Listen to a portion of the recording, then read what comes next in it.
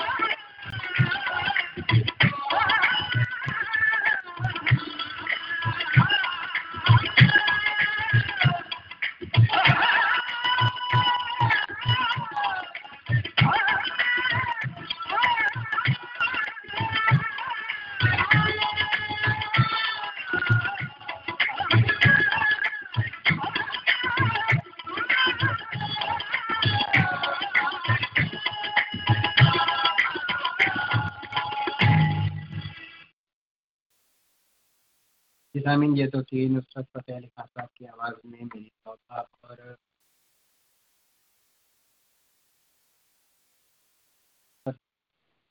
Star autos हर किस्म के mechanical और बॉडी वॉश के लिए साल साल से कम्युनिटी की ईमानदारी से खिदमत कर रहे हैं। नहायत तजुर्बेकार मैकेनिक्स, इलेक्ट्रिशियन और बॉडी वॉश के लिए आने आते हैं। नो हैंकी पैंकी गाड़ी में से कोई भी प्रॉब्लम को ठीक करते हैं। लोग दूसरे गैराज से रोते हुए आते हैं, रिप ऑफ बहुत चार्जेस हैं। स्टार ऑटो विचार के बाद कस्टमर भी खुश। स्टार ऑटो लोकेटेड है सामीन 5000 नॉन क्लार शिकागो इलिनॉय पे, और इनका फ़ोन नंबर जो है वो है 773-561-9533। स्टार ऑटो का नंबर हमेशा अपने साथ रखें, इसलिए कि कहते हैं गाड़ी किसी वक्त भी खराब हो सकती है। तो स्टार ऑटोज ने इस कवाली को आप तक पहुंचाने के लिए हमारे साथ ताउन किया था, और बहुत बहुत शुक्रिया। और जो लोगों ने हमें अभी लाइव फेसबुक पे ज्वाइन किया, मोहम्मद अमीन भाई, बहुत बहुत शुक्रिया अमीन भाई आपका। जकिया खान, रेडियो बाजी, Arif Ahmed, thank you very much. Don Umar Minhas, thank you very much to join our live radio show. Mahijit Singh Virdi, the great singer of Chicagoland area. Mahijit Singh भाई, बहुत ही अप्रिशिएटिंग कमेंट्स आपने यहाँ पे लिखे हैं। Thank you very much for this kind of comments for our radio show. सुभान अल्लाह, माशाल्लाह, thank you very much. Mahijit Singh, Khalid भाई क्या हाल है आप लोगों का? हम लोग बिल्कुल ठीक है। आप सुनाए कि शादी की शेरवानी क्यों सिलवा रहे हैं? मैं अभी तक समझ नहीं पाया हूँ। वो कपड़े जो थे ना, वो क्या अच्छे सिले हैं या क्या है वो सिलसिला? और जी हाँ, बिल्कुल सर्दी है यहाँ पे, बढ़ गई है सर्दी थोड़ी। Thank you very much Anjum बशीरिच जैसी, thank you Jassi Parmar, you are one of our great Chicago radio host, और काफ़ी सालों से यहाँ पे हमारे शिकागो कम्युनिटी में रेडियो देसी जंक्शन कर रहे हैं। Thank you Jassi join our live radio show and listen our show. Thanks a lot. Mohammad Ilyas भाई अबावाला, थैंक यू। सलाम वालेकुम अस्सलाम। सिर्फ सोफिया साहब की सेल तो देखकर लगता है मौसम अच्छा है। जी हाँ, मौसम अच्छा है यहाँ पे, लेकिन थोड़ी सर्दियाँ अभी शुरू हो गई हैं, इसीलिए मैंने ये अपनी ये जीन्स की शर्ट निकाल दी है सर्दियों से बचने के लिए। Thank you very much. Asif Salim भाई क्या हाल है आपके? सब ठीक है? पॉलिटिकल तफसीर आपके पढ़ते रहता हूँ, और मैं उससे मुत्तफिक नहीं हूँ, आपकी पॉलिटिकल बातों से बिल्कुल भी मुत्तफिक नहीं हूँ। अगर आपको यहाँ पे कोई बात करनी है मेरे से तो लाइव रेडियो पे सबके सामने करें, मैं सबके सामने आपकी बातों का जवाब भी दूंगा। लेकिन वो जवाब, ये तकरार तो चलती रहेगी मैरल। लेकिन वो जो आपका शो आने वाला है, जो जगजीत सिंह की याद में आप जो एक शो करने वाले हैं, उसका कुछ चर्चा करें हमारे सुनने वालों के साथ। तो कोई सुना है बड़ा ज़बरदस्त आप जगजीत सिंह का शो ला रहे हैं। अच्छा मौसम है आज ये गाना, अभी से उनको ढूंढ लाना। खालिद मसूद भाई, इतने आशिकाना मौसम नहीं है वहाँ, तो सुना है बड़ा झकड़ हवाना चल रही है।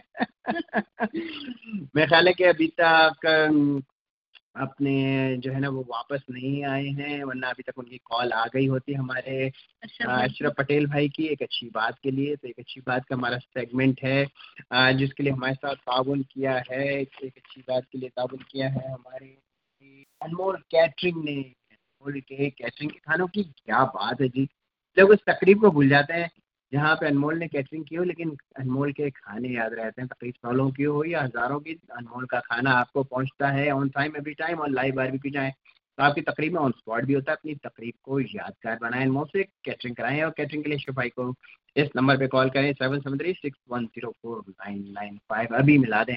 और खालिद मसूद भाई, खासकर आप ये नंबर दोबारा नोट कर लें, वहाँ मिलाएं, क्योंकि आप एक नहीं 2 बकरे जीते हुए हैं। तो अगर वो पाकिस्तान में हुए तो कराची में होते हैं, वो वहीं पर है आजकल वो। तो आपको अगर अपना बकरा वसूल करना हो तो वाया पार्सल जो है ना, वो आप अपना बकरा मंगवा लें उनसे। नंबर नोट कर लें 773-610-4995। तो ये खालिद भाई खासकर आपके लिए नंबर दिया है, इसलिए कि अक्षर भाई पाकिस्तान में है आजकल, और आपके 2 बकरे ड्यू हैं, यू विन दैट टू। तो और अच्छी बात के लिए मैं एक छोटी सी अच्छी बात करूंगी। बेशक गुनाह करने से दिल काला हो जाता है, बेशक गुनाह करने से दिल काला हो जाता है, और काले दिल की स्याही की अलामत और पहचान ये है कि गुनाहों से घबराहट नहीं होती, अताअत और रहनुमाई की सादत नहीं मिलती, और किसी की नसीहत आपके दिल पर कभी असर नहीं करती। तो अपनी अपनी आदतें बदलें और देखें कि किसके दिल पर कितनी स्याही चाहिए। जी, एक इनकी तरफ से एक अच्छी बात थी, एक अच्छी बात जो है ना वो मेरी तरफ से हो जाए। लोग कहते हैं कि पैसा रखो बड़े वक्त में काम आएगा, है ना। सब यही करते हैं कि पैसा रखो बुरे वक्त में काम आए, लेकिन मैं कहता हूँ कि अल्लाह पे यकीन रखो, बुरा वक्त ही नहीं आएगा। तो ये एक अच्छी बात हमारे रिलीजियस सेगमेंट में। जी हाँ, thank you very much to join our live radio show Sajid Suhail. और चले, मेरा ख्याल है कि फरमाइशें शुरू करते हैं, फिर आपसे और भी बहुत सारी बातें होनी है। ये जी आसिफ भाई आपने लिखा है 20 अक्टूबर को तंदूरी रेस्टोरेंट में जगजीत सिंह की याद में एक यादगार शाम साज़ाबाद के बैनर तले मनाई जा रही है। उसका टिकट कितना है वो भी थोड़ी थोड़ी देर में हमारे को चर्चा करते रहें, उसकी तफसीलात भी बताते रहें। और जगजीत सिंह की आवाज़ में कौन गाएगा, वो कौन उनकी याद में ट्रिब्यूट देगा, मुझे तो बुला नहीं रहे, इसलिए कि मेरी आवाज़ जगजीत सिंह से बहुत मिलती है।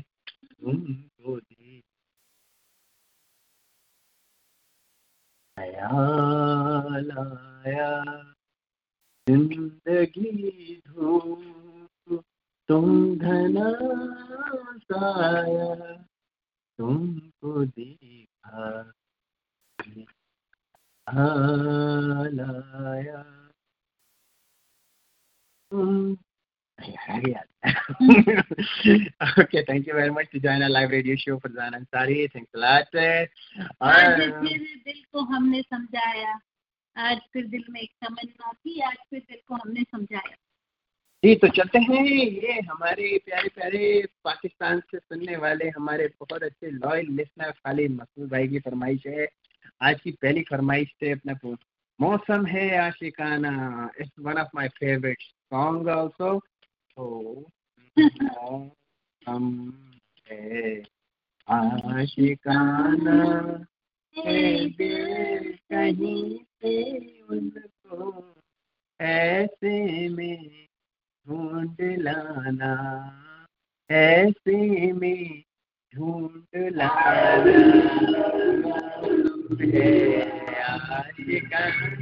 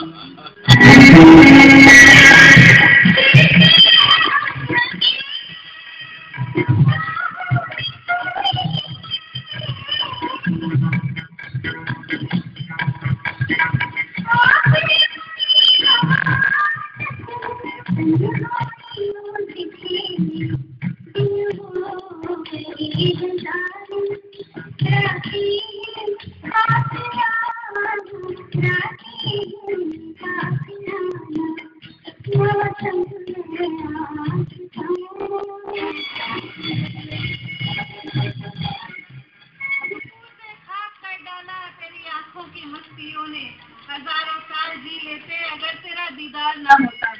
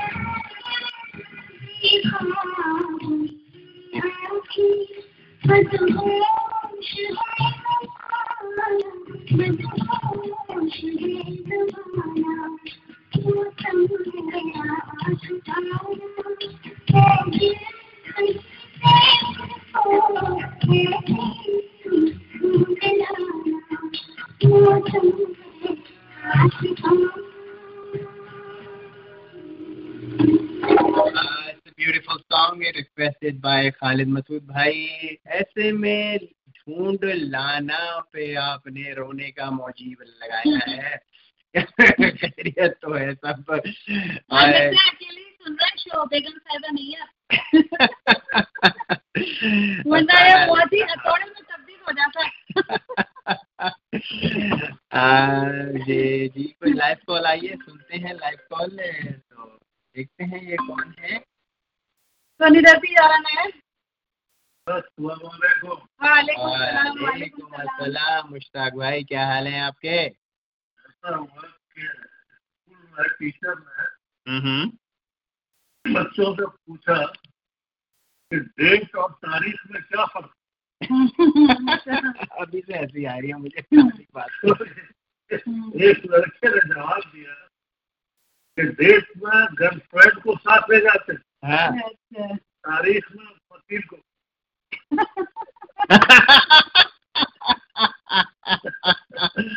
That's a new one, good one. Very good. आपकी बात। अच्छा शेर पहले आप बोलेंगे फिर मैं बोलूँ। राइट, मैं लतीफ़े पे फतेह गैसू में आखिर दी मेरे दिल को शिकस्त, खाए क्या अनमोल शीशा था मगर बाला। जवाब हाजिर है। चाय के साथ बिस्किट ने ये सबक दिया हमको, चाय के साथ बिस्किट ने ये सबक दिया हमको, किसी की मोहब्बत में डूबोगे तो टूट जाओगे। और आपके वो लतीफे के लिए एक शेर हाजिर है। अच्छा। तेरी याद में खोकर कुछ यूं खुद पे सितम ढाए, तेरी याद में खोकर कुछ यूं खुद पे सितम ढाए, फेस वॉश से ब्रश कर आए, टूथपेस्ट से मुंह धोआए।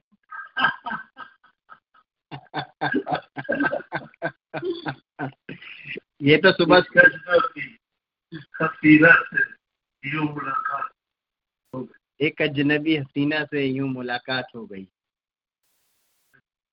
तो और थोड़ा गा के सुनाए ताकि कुछ हमारा कंप्यूटर सॉन्ग के बोल को पिकअप कर सके। नहीं गाए आप गाए। हसीना से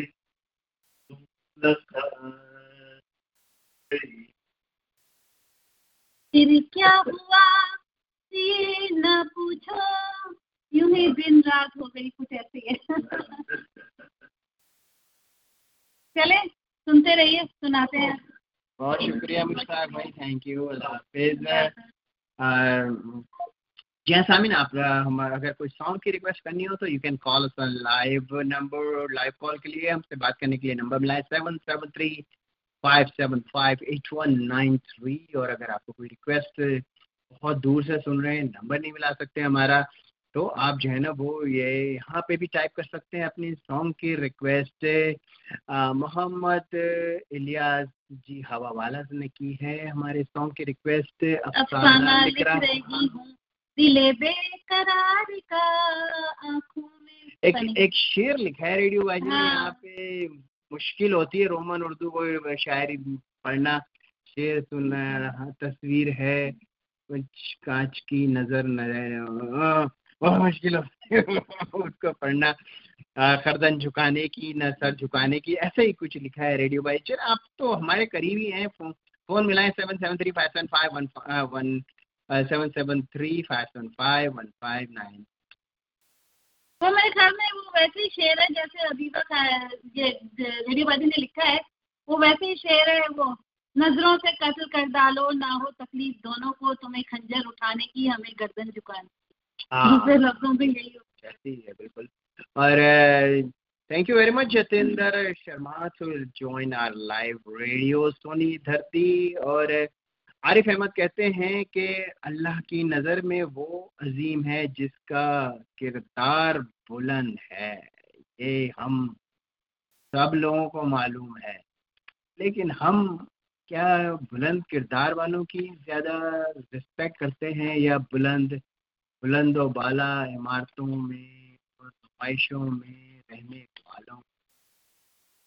ये बड़ा क्वेश्चन मार्क है। बिल्कुल बेशक, अगर हम अपने किरदार को ठीक कर लें, जिस चीज़ की रिस्पेक्ट करनी चाहिए रुतबे की वो कर लें, तो मेरा ख्याल है कि पूरी सोसाइटी हर चीज़ बिल्कुल ठीक हो जाती है। तो I really respect your comments के बिल्कुल अल्लाह की नज़र में। आरिफ साहब, आपको तो हमने आपका वो प्रोफाइल देखा था, आप तो काफी यंग है, ये ऐसी बातें कर रहे हैं आप। किरदार विरदार की इस जमाने में तो लोग बड़े शौक होते हैं। तो आपके लिए एक शेर हाजिर है जो शायद आप पे फिट आ रहा है। लोगों की सोच ये है कि तौहीन है जवानी की, लोगों की सोच ये है कि ये तौहीन है जवानी की, किसी का है जवानी में पारसा होना। ये सोच देखकर खुदा ने भी फिर इरशाद किया, जवानी की इबादत में नेकियों का दुगना होना।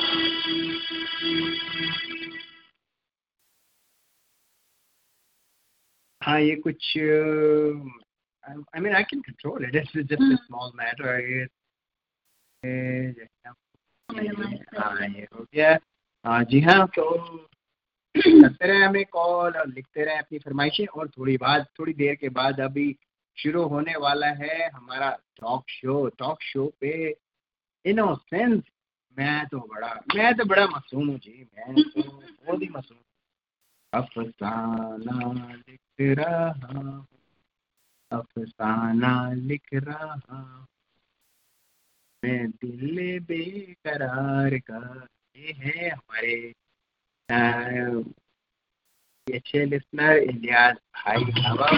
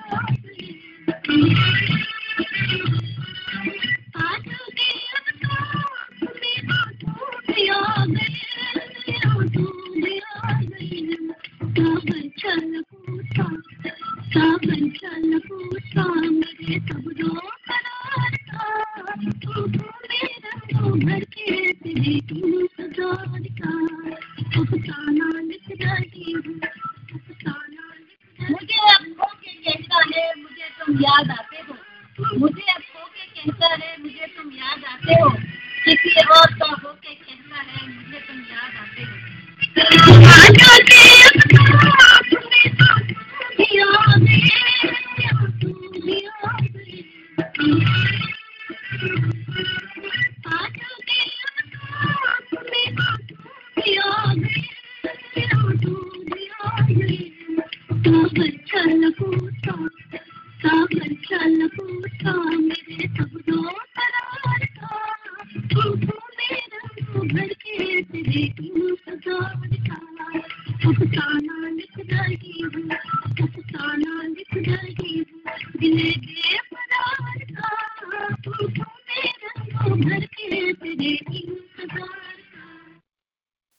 ये तो थी फरमाइश रियाज भाई की, खाना लिख रही हूँ, तो ब्यूटीफुल सॉन्ग। थोड़े से और सॉन्ग रिक्वेस्ट हमें चाहिए, फिर जाएंगे अपनी। Thank you very much to join our live radio show, Najam K Jafri and Surendra Pal Singh ji. क्या हाल है जी सुरेंद्र पाल सिंह आपके? हम आपके दोस्त अजमेर राना भाई जो कैलिफोर्निया से करते हैं रेडियो, उनका रेडियो शो भी बहुत शौक से सुनते हैं। Is so nice man and very nice RJ also. और आरिफ, आप तो हर वक्त इतने सॉन्ग्स जो है ना वो यहाँ पे पोस्ट करते रहते हैं, तो आपकी तरफ से भी अभी तक कोई सॉन्ग की फरमाइश नहीं आई है, तो थोड़े से। और नजम के जाफरी साहब, आपका भी एक सॉन्ग आज आपने पोस्ट किया था, वो बड़ा पसंद आया, मैंने सुना तो भूल गया मैं, लेकिन that was a wonderful song. अगर आप लोगों को कोई थोड़ा सा, हमारे पास सॉन्ग रिक्वेस्ट का टाइम है, तो यू कैन रिक्वेस्ट उसके बाद song. You can call us 773-575-8193, या फिर you can type your request on our live Facebook page. सिर्फ मेरा ख्याल है कि कोई सॉन्ग की रिक्वेस्ट लाइव आई है, तो will listen this live call. सोनी गति आ रहा है। वालेकुम अस्सलाम, क्या हाल है आसिफ भाई? आपको अपना नाम बोलने की जरूरत ही नहीं है सर जी, आपकी तो आवाज़, आप तो हमारे साथ बहुत टाइम तक रेडियो पे आते रहे हैं, तो आपकी आवाज़ तो हम पहचानते हैं। मुझे पता नहीं था कि आप इतने उस वक्त पॉलिटिकल है, वरना मैं आपसे उस वक्त लाइव रेडियो पे पॉलिटिकल बातें करता, अब फेसबुक पे पता चला आप काफ़ी पॉलिटिकल हैं। नहीं वैसे तफरी की बात नहीं है, नहीं, मेरा बिल्कुल उस मिजाज का नहीं हूँ मैं। आप really respect your political views. हर कोई अपने पॉलिटिकल व्यूज रखता है, and I really respect your political views also. लेकिन ये जरूरी नहीं कि आप मुझसे, मैं आपसे मुत्तफिक हूँ, पर everybody free to do there. आप सुनाइए, क्या हाल है, क्या कैसा चल रहा है, क्या चल रहा है आजकल? ठीक है, तो 20 तारीख को हम प्रोग्राम में कर रहे हैं आपकी याद में। जी। और 11 तारीख को बढ़ती थी। हाँ,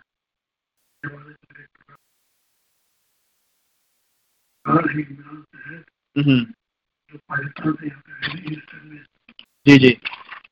और खूबसूरत आवाज़ है, आपको ऐसा सुने तो आपको लगेगा कि जगजीत गा रहे हैं।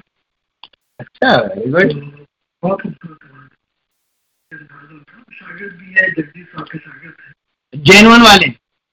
क्योंकि जगजीत जी तो मर गए, तो मैं भी अगर उनकी शागिर्दगी का अगर वो मैं कर लूँ, दावा कर दूं, तो मेरा ख्याल है कोई इसे झुटला नहीं सकेगा। तो जेनुअन वाले जो है ना, जिनको वो डोरी बांधते थे उस्ताद जी। डोरी वाले हैं, बल्कि ये कि अगर आप इसको सुनेंगे तो आपको लगेगा आप सही बोल रहे हैं। अच्छा। रेस्टोरेंट में है। अच्छा, 7:30 का प्रोग्राम है, डिनर के साथ है। जी। डिनर के बाद पूरा होने के बाद हम लोग का गजल का चलेगा 12 पे। सही है। तो इसमें लाइव कंसर्ट है, ये कीबोर्ड है, इसमें तबला है, हारमोनियम है, गिटार भी है साथ में। मैं तो एक शर्त पे ही आऊँगा। आपको शर्तों की जरूरत नहीं है, वैसे आ जाएगी। नहीं, मैं एक शर्त पे आऊँगा। आपने मुझसे कई जमाने से वादा किया हुआ है गाना गाने का, और आपने वो वादा पूरा नहीं किया। वो अगर आप वो वादा पूरा करें तो मैं आता हूँ। एक जमाने में गाने बनते थे कोई 6 से 7 महीने में। जी। आजकल जो बनते हैं वो दुबई बन जाते हैं एक दिन में, आधे घंटे के। अच्छा। वो ऐसे ही गाने होते हैं, कलियों से चमन बनता है, फिर वहाँ से कांटा लगा। ये हमारे गाने जो 6 महीने वाले तो बन रहे हैं। अच्छा अच्छा, वेरी गुड, माशाल्लाह माशाल्लाह।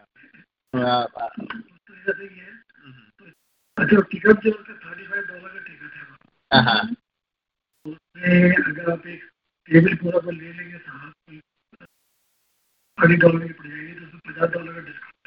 अच्छा अच्छा, वेरी गुड डिस्काउंट। $50 का 10 लोगों के टेबल पे $50 का डिस्काउंट है। बिल्कुल वेरी गुड है। इसमें मेरे आप बात कर लें या बाबा कमल भाई है हमारे दूसरे होता है। मैं तो बात कर सकता हूँ, जो सुनने वाले हैं उनको आप एक दफ़ा अपना नंबर दोनों का बता देंगे। हाँ, मेरा नंबर है 847 890 3507। ठीक है। और बाबर भाई का नंबर याद है आपको? बाबा भाई का नंबर तो याद है। चले कोई बात नहीं, एक नंबर ही काफ़ी है आपसे कांटेक्ट करने के लिए। और अगर आपके पास कोई उनका जो कोई गाया हुआ जगजीत सिंह जी का कोई अगर आपके पास गज़ल अगर आप अवेलेबल है तो आप व्हाट्सएप पे भेजें, हम अभी प्ले भी कर देंगे ताकि सुनने वालों को ये भी पता चल जाए कि वो कितने अच्छे बाकी जेन्युइन जो है ना वो जगजीत सिंह जी के जो है ना शागिर्द हैं। कोई आपके पास अवेलेबल है या फिर नेक्स्ट वीक के लिए? चल, वीडियो के साथ है तो हाँ वीडियो के साथ चला देंगे। वीडियो के साथ वैसे चला देंगे। हाँ वैसे चला देंगे, बस वो लोगों तक आवाज़ पहुँचनी चाहिए कि कैसी है। हाँ बहुत बहुत शुक्रिया। ओके, थैंक यू आसिफ भाई, थैंक यू वेरी मच। अल्लाह हाफिज़।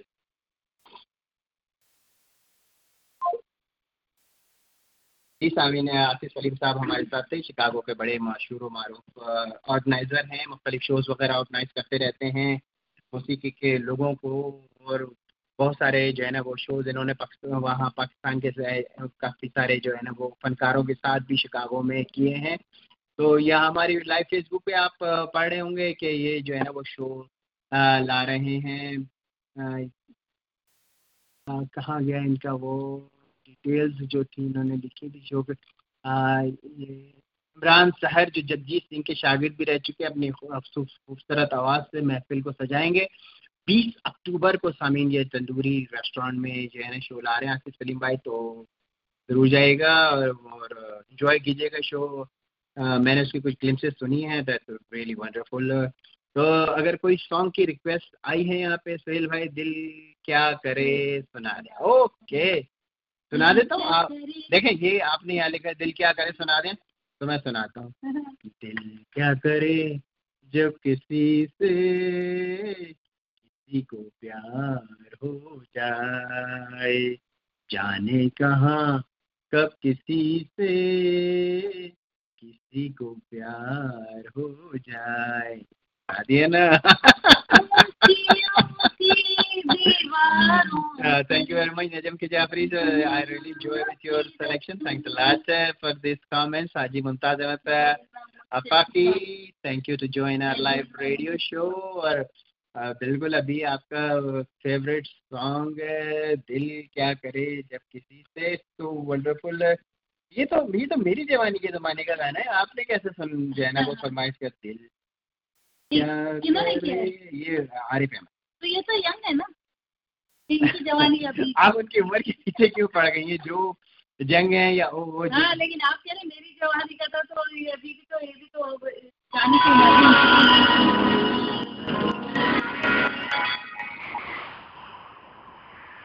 So is on your request, Arif Ahmed.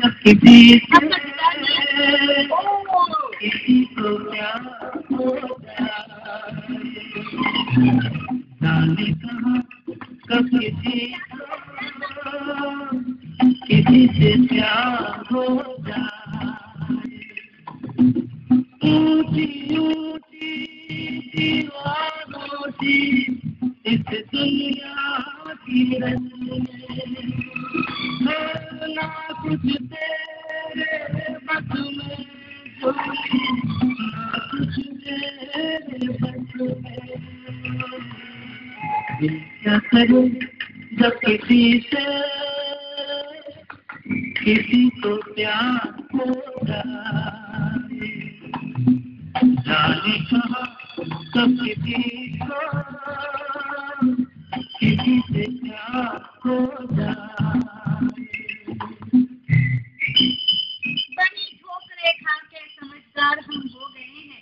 बड़ी ठोकरें खाके समझदार हम हो गए हैं, अब हम दिल की बातों पर तवज्जो नहीं देते।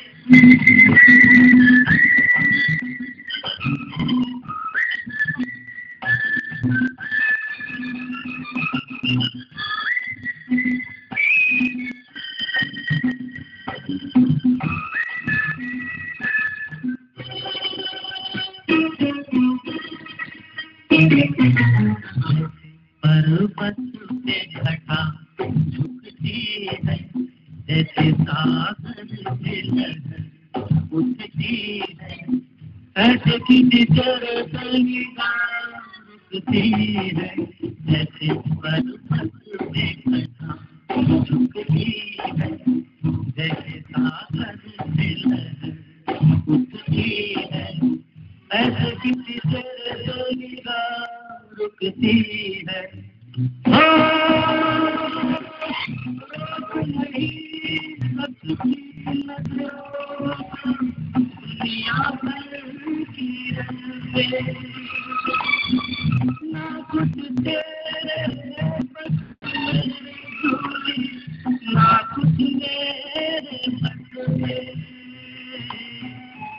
क्या करे जब किसी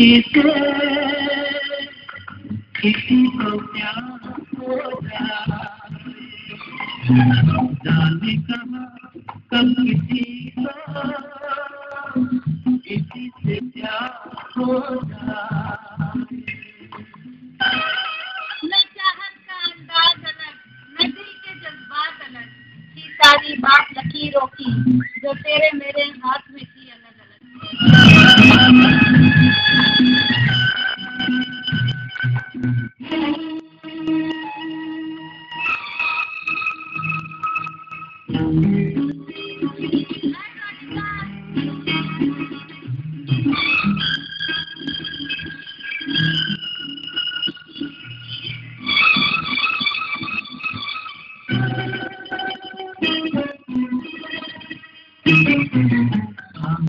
तेरी याद में सबको भुला दूं, दुनिया को तेरी तस्वीर बना दूं, मेरा बचल तो दिल की दिखा दूं, हाँ मैं तेरी याद में सबको भुला दूं, दुनिया को तेरी तस्वीर बना दूं, मेरा बचल तो दिल की दिखा दूं।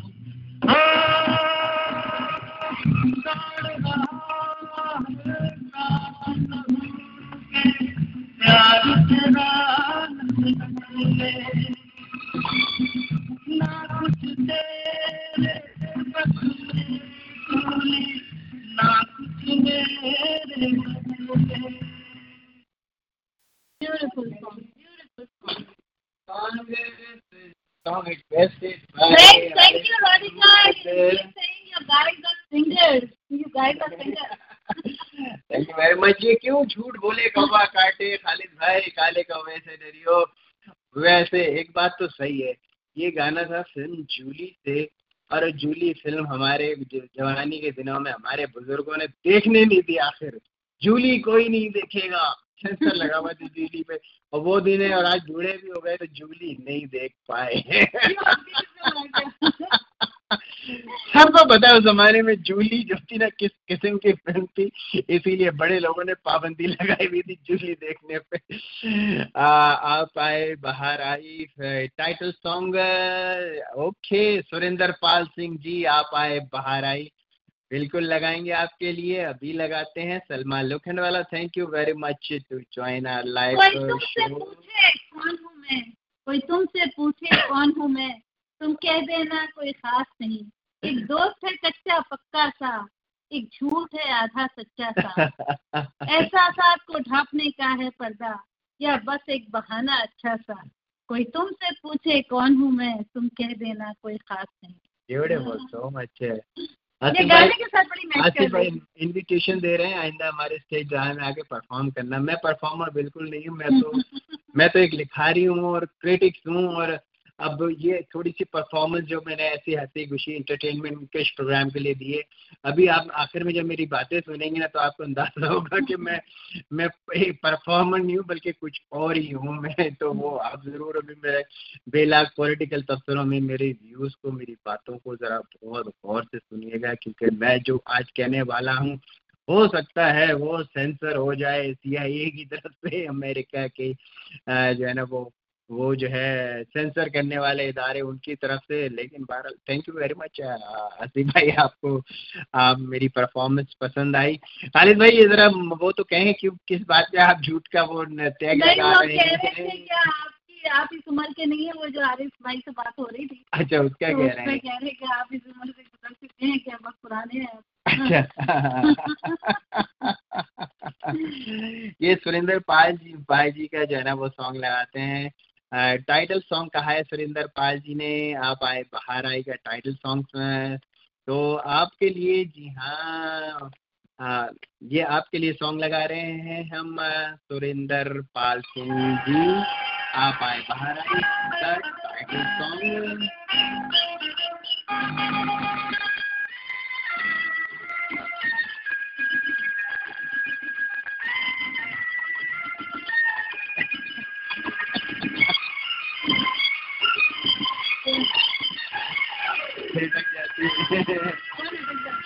कुछ क्यों आप उनसे ज्यादा पुराने हैं?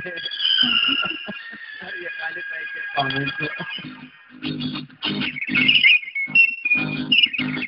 सारे जमाने पे मौसम सुहाने पे इस दिल दीवाने पे वीरानी सी थी छाई, आप आए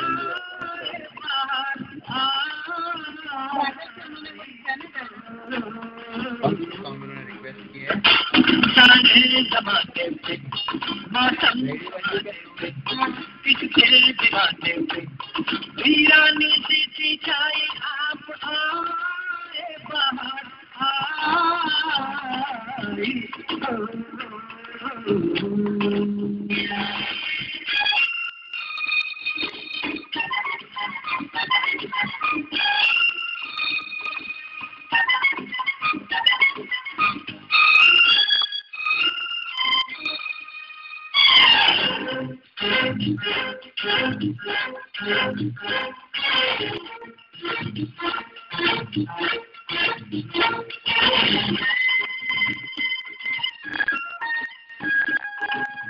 आपका ही था सबको इंतजार, आपका ही था सबको इंतजार, आपके लिए सबसे बेपनाह हवाएं हटाए फिजाएं, बागों में फूलों ने झूलों ने ली झूम के अंगड़ाई, आप आए बाहर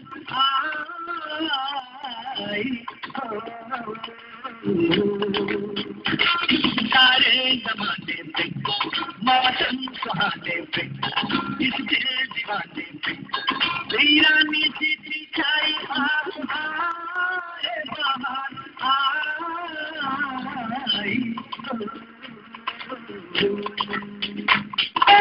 दिल के बाजार में दौलत नहीं देखी जाती है, प्यार हो जाए तो सूरत नहीं देखी जाती, एक ही साथी पर मिटा जुटा दो अपना सब कुछ, क्योंकि पसंद हुई जो चीज को कीमत नहीं देखी जाती।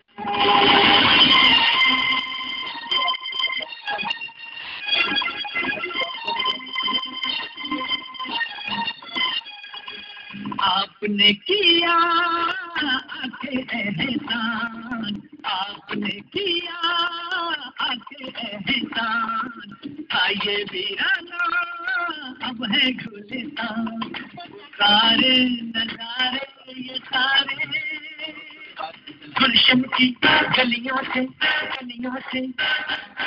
सुनिए आवाज से आई, आप आए बाहर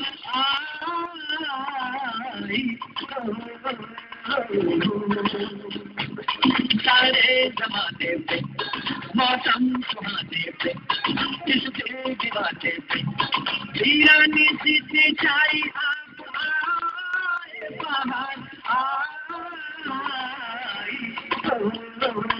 वही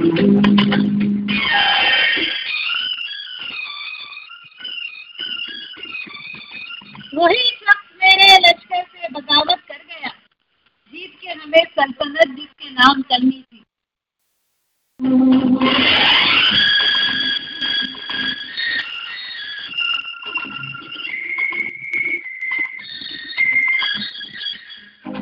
लीजिए ना बस अब जाने का नाम, लीजिए ना बस अब जाने का नाम, टूट जाएंगे जलवे ये तमाम, ये बस्ती ये मस्ती ये हस्ती, ऐसा ना हो जाए बन जाए ये महफिल फिर तन्हाई आए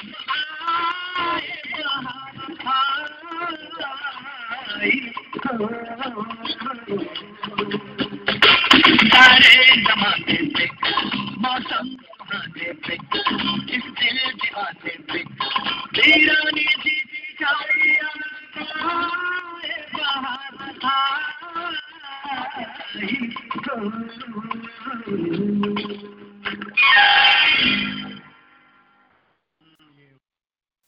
So wonderful song requested पाजी सुरेंद्र पाजी, आपके सॉन्ग बहुत अच्छा था, बड़ा मजा आया। ऐसी हमें अपने अच्छे अच्छे सॉन्ग्स की रिक्वेस्ट करते रहे। फिर चलेंगे टॉक शो की तरफ। पंजाब में सर्दी काफ़ी है। जी हाँ, समर सट्टा की जब स्टेशन पे मैं उतरता था तो खालिद मसूद भाई वहाँ की जो सर्दियों की फोगी जो है ना वो मॉर्निंग होती थी, still in my old memories. Karima Sumani, thank you very much to join our live radio show. Wow, nice song. आप भी फरमाइश कर सकते हैं करीमा जी, आप भी फरमाइश करें। टॉक शो के बाद हमारा 2 घंटे का शो है। We can play your request song with your name if you want. अब चलते हैं टॉक शो की तरफ। और टॉक शो के हमारे अपने शिकागो के जी हाँ अवामी बाजार स्पॉन्सर हैं।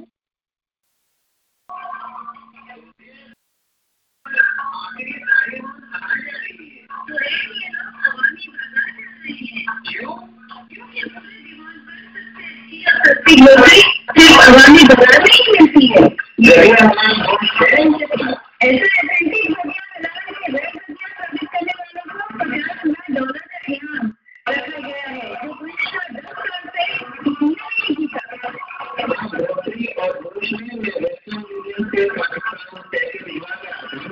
अवामी बाजार वेस्टर्न यूनियन के ऑथराइज्ड डीलर भी है। आप पैसे यहाँ से भी निकाल सकते हैं। इनका एड्रेस है 2340 वेस्ट डिवॉन एवेन्यू, शिकागो, और इनका फोन नंबर है 7727333।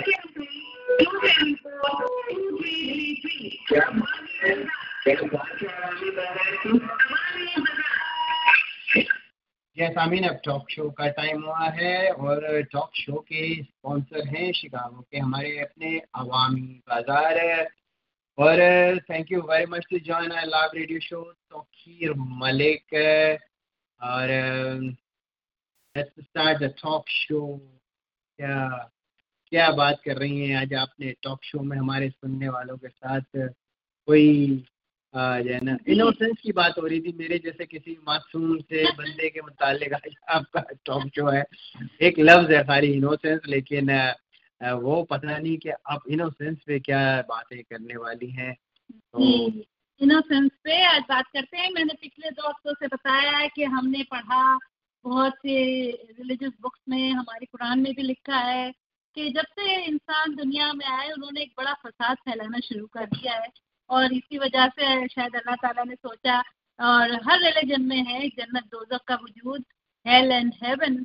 तो ये क्यों हुआ और कैसे हुआ, तो मैंने 2 वजह तो आपको बताया कि एक तो हमारा खिचड़ी बनाना, कि हम हर रिलेशन को, हर चीज़ों को मिक्सअप करते हैं। एक ख़ानदान में किसी एक से दुश्मनी हो तो सबको सज़ा देते हैं, और पॉलिटिक्स को स्पोर्ट्स में मिक्स करते हैं, स्पोर्ट्स को और पर्सनल हो जाते हैं, और इस तरह की सारी मिक्सिंग करके जो खिचड़ी बनाते हैं इस वजह से होता है। दूसरा मैंने रीज़न लास्ट टाइम पे क्या बताया दूसरा रीज़न क्या बताया? चले आपसे ये सवाल है कि दूसरा मैंने लास्ट वीक क्या शो बताया था कि हमारा क्या रीज़न है कि लालच। Yes, I got a good memory. लालच का बताया था कि हमारी लालच की वजह से दुनिया में फसादात होते हैं। आज एक बात करते हैं इनोसेंस। इनोसेंस हमने देखी होगी बच्चों। आपने कभी ये सोचा है कि दुनिया में जब बच्चा पैदा होने वाला होता है तो 9 महीने तक वावेला मचा रहता है। वावेला ऐसा होता है कि आपको पता चलता है घर में खुशखबरी है, बेगम आपकी प्रेग्नेंट है, फिर सास आ जाती है, भाई मेरे लिए पोता लाना, पोती चाहिए, पोता चाहिए, फिर ढेर सारे तोहफे आने शुरू हो जाते हैं, फिर गोद भराई की रस्म होती है। लेकिन कभी हमने ये सोचा है कि हमारी मौत का ढंढोरा क्यों नहीं पीटा जाता? हमें क्यों पहले से नहीं पता चलता कि हम कब मरने वाले? ये हमारे से क्यों राज रखा है अल्लाह मियां ने? तो इससे पता चलता है कि इंसान को कुछ चीज़ों की आगाही ना होना ही बेहतर।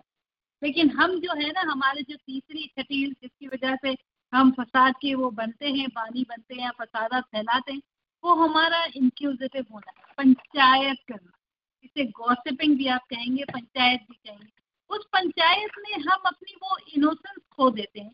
आप देखें ना, हम बच्चे पैदा होते तो बच्चे कितने इनोसेंट होते, उनके पास कोई चालाकियां नहीं होती, कोई प्लानिंग नहीं होती, मासूम से बच्चे होते हैं। 1 मिनट लड़ते हैं, दूसरे मिनट साथ बैठ के बातें कर रहे होते हैं। फिर वो उनका बारिश में बाहर जाके भीगना। आज देखिए, अभी हम बड़े लोग, बारिश हो रही होती है, हम कितना एंजॉय करते हैं। हम कहते हैं बहुत नेस्टी वेदर है, हम सब या तो अम्ब्रेला लेके बाहर निकलते हैं, और अगर ज़रूरत ना हो तो हम घर से बाहर नहीं निकलते। आपको याद है कि आपने किस ज़माने में, कितने साल हो गए कि बारिश को रियली एंजॉय किया हो, कि बारिश में खड़े होके बाहर नहाए हों? नहीं, अब वो हम सब नहीं करते। हम मैच्योर हो गए हैं, हम अपनी मासूमियत पता नहीं कहाँ खो दी हमने। अब वो जो शानदार बच्चों की चमकती हुई पेशानी है, उस पे आप देखेंगे सिलवटें नजर आती है। अब हम बड़े हो गए तो हमारे चेहरे पे और हमारे माथे पे इसलिए सिलवटें नजर आ रही है कि हमारा दिमाग चल रहा होता है यूं यूं यूं, क्या करना है, क्या प्लान करना है, किसके खिलाफ क्या बोलना है, कल का दिन कैसे गुजारना है, कल कहाँ जाना है, किस इंटरव्यू के लिए जाना है, ये तैयारी करनी, वो तैयारी। वो बच्चे कहीं प्लानिंग नहीं करते। बच्चों को आप कहें कहीं बाहर जाना है, ऐसे खुश हो जाएंगे अचानक, जैसे उनको खुशखबरी मिलती है, कह रहे हम तो बाहर जाएंगे। कितने जमाने हो गए कि आपने ठेले से चाट नहीं खाई? नहीं, आजकल के लोग तो बड़े हेल्थ हाइजीनिक हो गए हैं, हेल्थ कॉन्शियस हो गए हैं। ये सब चीज़ें हमारी जो मासूमियत को छीनती है ना, वो हमें कभी अंदाजा नहीं। मेरा ख्याल है कि अगर इंसान का दिल हमेशा बच्चा रहे, जैसे वो गाना नहीं, दिल तो बच्चा है जी, तो उसकी वो मासूमियत, अगर उसके दिल में वो मासूमियत है ना, तो उसके चेहरे पे भी नजर आएगी। वो शिकनों के अंदर मक्कारियां नहीं छलकी। फिर मैंने पिछले दिनों एक शो किया था, मैंने कहा था कि बड़ा अफसोस होता है कि जब बच्चे बड़े हो जाते हैं और वही माँ बाप जो बच्चों को उंगली पकड़ के चलना सिखाते हैं, वो उन्हें जाके शेल्टर होम में छोड़ आते हैं, एजी सेंटर में छोड़ आते हैं। तब मैंने कहा था कि एक मैजिकल वॉन्ड होनी चाहिए कि जैसे ही कोई बच्चा अपने बूढ़े वालिदैन को एजी सेंटर में छोड़ने जाए, वैसे ही वो बूढ़े वालिदैन में से जो भी हो, उसके हाथ में वो मैजिक वॉन्ड हो और वो मैजिक वॉन्ड घुमाए, और वो बच्चा जो है, जो बड़ा बन के आया और जो माँ बाप को छोड़ने जा रहा है, वो फिर से हाँ, फिर वो कितना अच्छा हो कि वो फिर कहे माँ बाप को कि मम्मा अब मैं कहाँ जा रहा हूँ, मुझे कहाँ लेके जा रहे हो आप? तो वो भूल ही जाए कि माँ बाप को वो एजी सेंटर छोड़ने आया था। वो फिर उसके ही लाले पड़ जाए कि अगर माँ ने हाथ छोड़ दिया या बाप ने उंगली छोड़ दी तो मैं कहाँ जाऊँगा, घबरा जाए। तो ये एक मैजिक वॉन्ड मैंने इस बात पे गौर किया कि मकाफत अमल हम कहते हैं जिंदगी एक मकाफत अमल है। अब जैसे करते हैं वैसे भरते हैं। और हमने अपनी रिलीजियस बुकों में पढ़ा, मैं कुरान की मिसाल दूंगी, बाइबल की मिसाल दूंगी, उसमें सब में एक बात कही गई है कि अपने माँ बाप का रिस्पेक्ट करो जब वो ओल्ड एज को पहुंचे, और उनसे ऊंची आवाज में भी बात ना करो। तो बच्चे आजकल के यही समझ नहीं पाते हैं कि वो रिस्पेक्ट का दौर कब है। वो माँ बाप की तरफ देखते, माँ बाप क्या बूढ़े, माँ बाप तो वो माँ तो क्या डैशिंग लग रही है भाई, ऊंची हील के जूते पहन के चली जा रही है, तो वो रिस्पेक्ट कैसे फील करें? किस बात पे वो समझ नहीं पाते कि हमारा कुरान जो कहता है कि माँ बाप का रिस्पेक्ट करो उन्हें, और जब वो ओल्ड एज पे पहुंचे, तो हम ओल्ड एज पे पहुंचते ही नजर नहीं आते।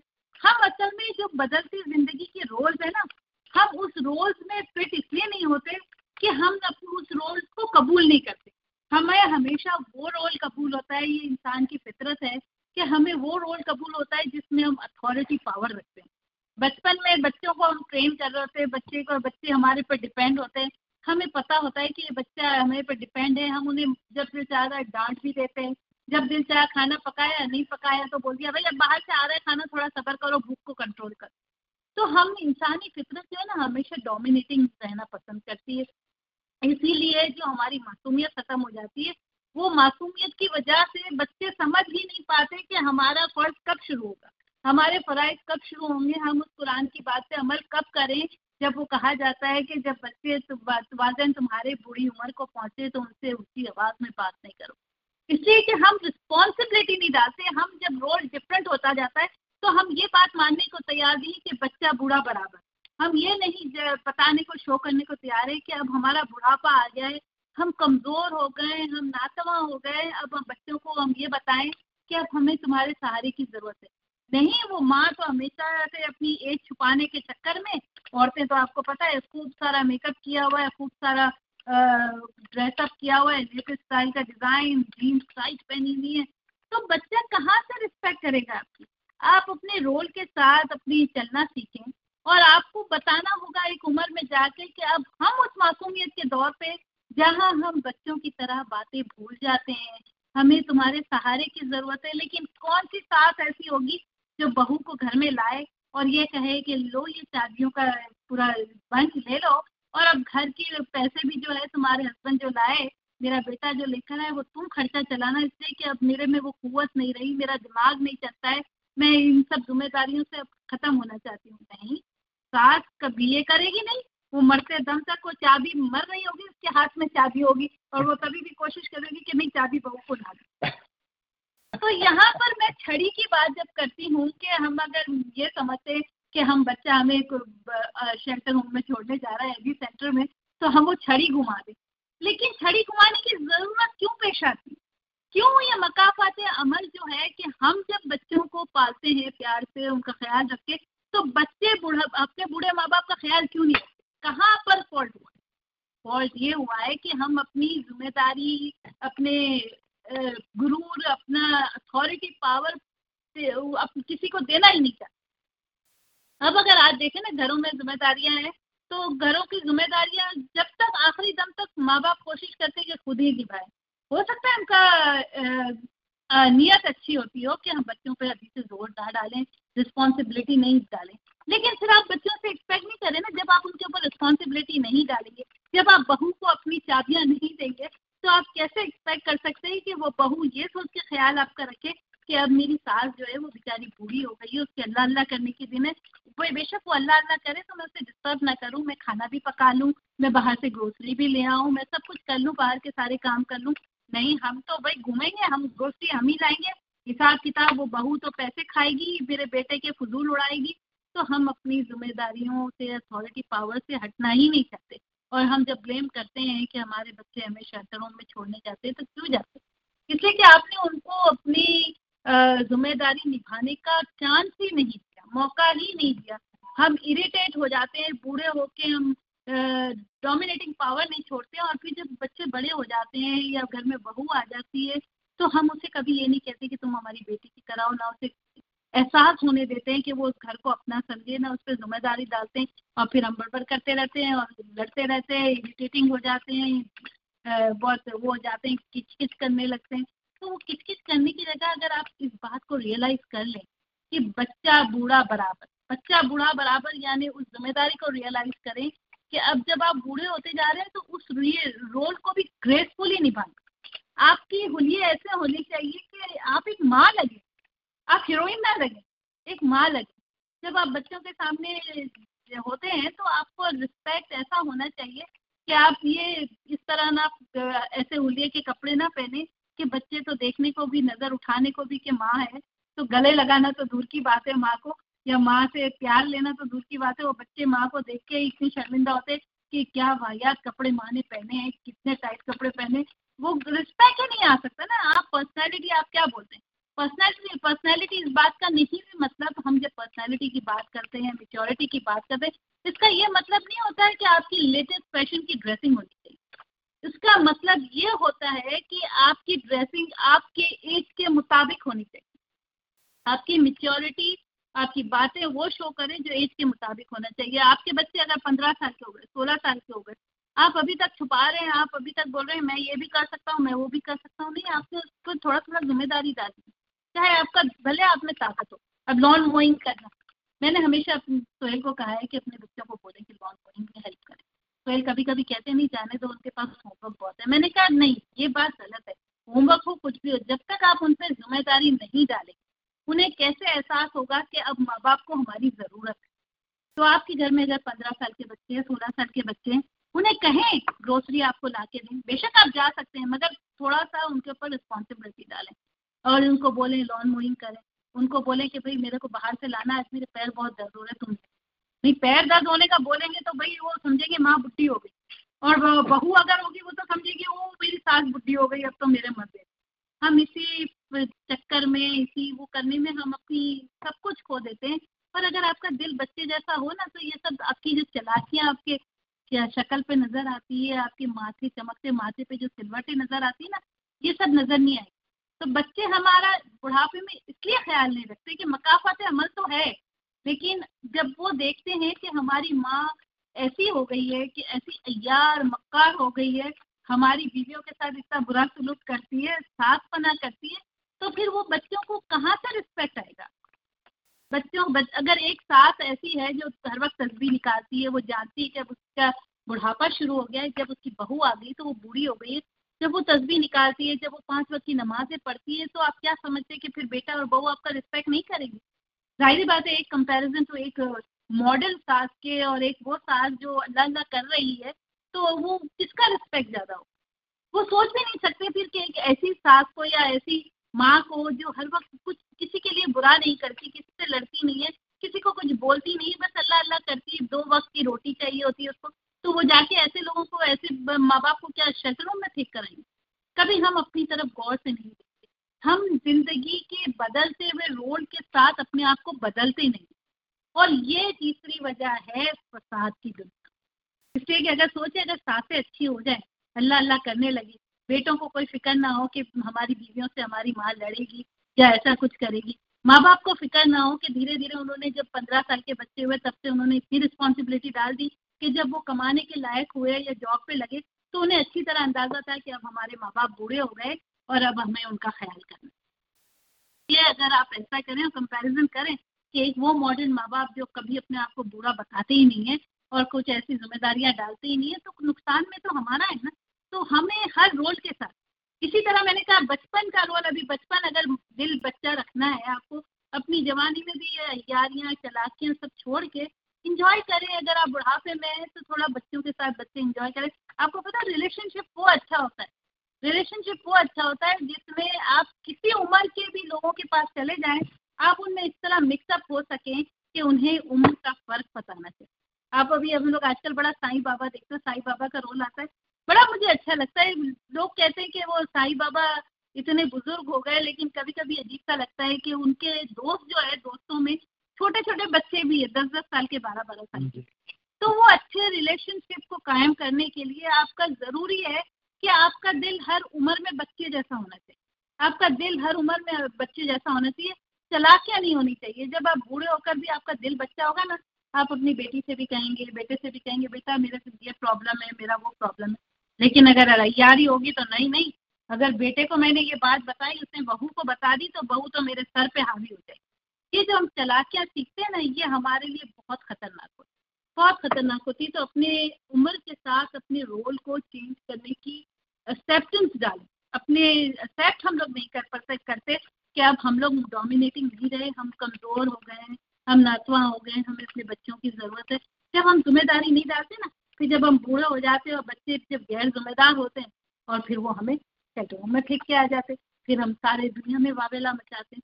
तो वावेला मचाने की ज़रूरत क्या है, जब आपका अल्लाह अल्लाह करने का दिन था और आप स्मार्ट नए लेटेस्ट फैशन का बैग लेके जब बाहर जा रही थी, तब तो आपने नहीं सोचा कि अभी मैं बूढ़ी हो गई हूँ।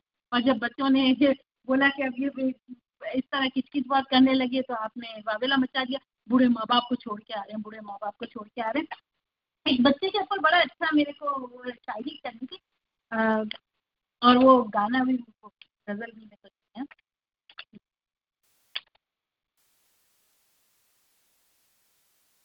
म्यूजिक ऑन होगा? हाँ बिल्कुल ऑन कर देते हैं आपके।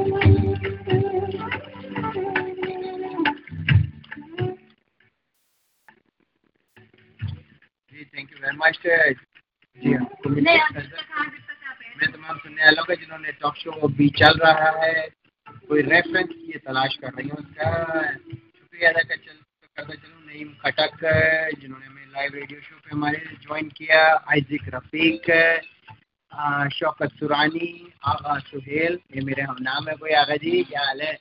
मैं भी सुहेल, आप भी सुहेल। चांद सुल्ताना साहिबा कैसी हैं आप? ठीक ठाक हैं? और Ali Kayani, thank you very much to join our live radio show. Saimin आप सुन रहे हैं रेडियो सोनी धरती कागो से, जो हर संडे की रात 10 बजे से 12 बजे तक RJ Sophia and Suhail live करते हैं। गुज़िश्ता 10 सालों से ये लाइव शो हम आपके लिए ला रहे हैं मुख्तलिफ जगहों से। चले तो कट जाएगा सफर आहिस्ता। जी बिल्कुल, आपकी सॉन्ग रिक्वेस्ट हमने पढ़ ली है। कितने अच्छे होते थे, बचपन के दुख कितने अच्छे होते थे। अब तो जब तो सिर्फ खिलौने टूटा करते थे, अब एक आंसू भी बहे तो बुज़दिल कहलाते हैं हम। बचपन में तो दिल भर के रोया करते थे, वो खुशियाँ भी जाने कैसी खुशियाँ थी। तितली के पर तोड़ कर उछाला करते थे, पाँव मार के खुद बारिश के पानी में अपनी ही नाव आप डुबोया करते थे। छोटे थे तो मकर और परेड भी छोटे थे, दाना डालकर चिड़ियों को पकड़ा करते थे। तो ये आज भी इसी तरह करें कि अपनी चीज़ों को, अपने दिल को बचा रखें, हर चीज़ प्रॉब्लम शेयर करें अपनी औलाद से, अपने दोस्तों से, अपने फ्रेंड से, अपनी बहू से, अपनी बेटी से, अपने बेटों से। जब हम दिल में मक्कारी नहीं रखेंगे ना, हर बात छुपा छुपा के नहीं रखेंगे, तो जिंदगी गुजारना इतनी मुश्किल ही रहेगी। ये हमारा जो छुपा छुपा के और इस तरह चला के मक्कारियाँ जो हमारी मेच्योरिटी के साथ आती है, तो आप क्या समझते हैं कि मेच्योरिटी सिर्फ ये नहीं होनी चाहिए कि हमारे मुंह पे चालाकी आ जाए या कुछ हो जाए इस तरह। वही मैंने कहा ना, बारिश हम कितने ज़माने से हमने इंजॉय नहीं की बारिश। उसके बाद ये कहा जाता है कि कुछ आगाही जो हमारी है ना, हमें जब मैंने ये बात की कि अल्लाह ताला हमें क्यों नहीं बताते कि हमारी मौत का टाइम क्यों, तो अगर हम आगाही से बचे, अगर हम आगाही से बचे और हमारा दिल बच्चे की तरह हो ना, तो हम ये दुनिया की आगाही, दुनिया की पंचायत ना करें ना, तो हम बड़े मज़े से आराम से रह सकते हैं मासूमियत के साथ। तो मैंने कहा दिल तो बच्चा है जी, हमेशा अपने आप को बच्चा रखें और बदलती ज़िंदगी के साथ अपने रोल को एक्सेप्ट करना, ये सबसे बड़ी ज़रूरत है। इनोसेंस वही होती है, इनोसेंट लोगों के दिल जीत लेती है, और इसी तरह आपके बच्चों के दिल भी जीत लेगी। बुढ़ापे में भी आपको कोई प्रॉब्लम नहीं होगा, अपनी ज़िंदगी के बदलते रोल के साथ अपने आप को बदलना चाहिए।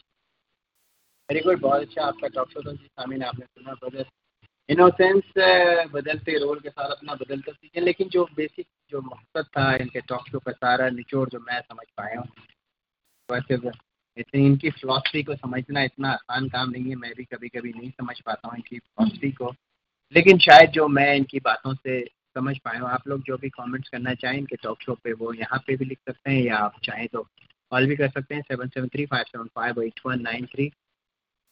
हम लोग जो है ना वो मुख्तलिफ लाइफ के स्टेजेस से गुजरते हैं। बच्चे होते हैं, फिर जवान हो जाते हैं, फिर बूढ़े हो जाते हैं और फिर मर जाते हैं ना।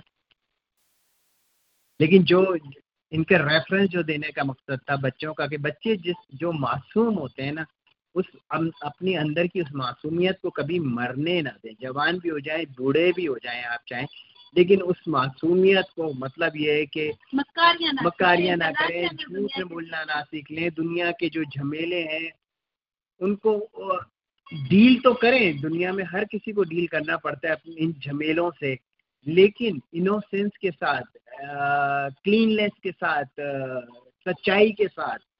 जैसे एक छोटा सा बच्चा, मासूम सा बच्चा हर बात आपको सच्चाई के साथ नहीं बता देता कि ये किया है मैंने, उसको पता ही नहीं होता उसके कॉन्सिक्वेंसेस क्या होंगे। वो सच्चाई अपने अंदर जो है ना कभी मरने ना, सारे रिश्तों के साथ सच्चाई से रहें, सारे रिश्तों के साथ अपने दुख सुख शेयर करें, ताकि वो आप ये ना समझे कि मैं अकेला हूँ और मुझे इससे गुजरना है। जैसे आप पता है ना, जिंदगी के तजर्बों में हम औरतें जो है या मर्द है, एक मर्दमार किस्म के हो जाते हैं। इतने हम दुख सहते हैं कि हम मर्दमार किस्म के हो जाते हैं, और मर्दमार जब हम हो जाते हैं तो फिर हम किसी के साथ कोई अपने प्रॉब्लम शेयर नहीं करते, और हम समझते हैं कि हम हर चीज़ से डील कर लेंगे। लेकिन जब बुढ़ापा आता है तो you can't deal it alone. वक्त गुजरते के साथ आपको अपने फैमिली वालों की, अपने बच्चों की, सबकी ज़रूरत पड़ती है। तो इन रिश्तों को इस तरह डील करते रहें कि आखिरी वक्त में आपको हंगामा ना हो जाए कि अब मैं कैसे बोलूँ, क्या किस तरह करूँ, किस तरह बिहेव करूँ। तो ये अपने रोल को प्ले करने के वक्त सोचें कि आप उम्र के किस दौर में और आपको किस तरह बिहेव करना है। फनी बिहेव ना करें और बिहेव ना करें कि फिर बच्चे भी कुछ ना कर उसके। जी, खालिद मसूद भाई ने एक कमेंट्स लिखा है यहाँ पे आपके टॉक शो पे, हम खुद पहले कुरान की तालीम पर अमल करेंगे तो बच्चे अमल करेंगे। बिल्कुल सही, बिल्कुल। तो ये इनका कमेंट्स है। अगर आपको भी सामीन कोई कमेंट्स करने हो तो कुरान की तालीम पे अगर हम अमल करने लगे ना खालिद भाई, तो सारे दुनिया के मसले ही ख़त्म हो जाएंगे। बात यही ना कि उसके तालीम पे अमल ना करने की वजह से तो सारी खराबियां पैदा होती हैं। ये इंसानों की ज़िंदगी गुजारने का मैन्यूअल है, और मैन्यूअल पे अगर आप नहीं चलेंगे तो मशीन भी मैन्यूअल के मुताबिक ना चलाएं तो ख़राब हो जाती है ना।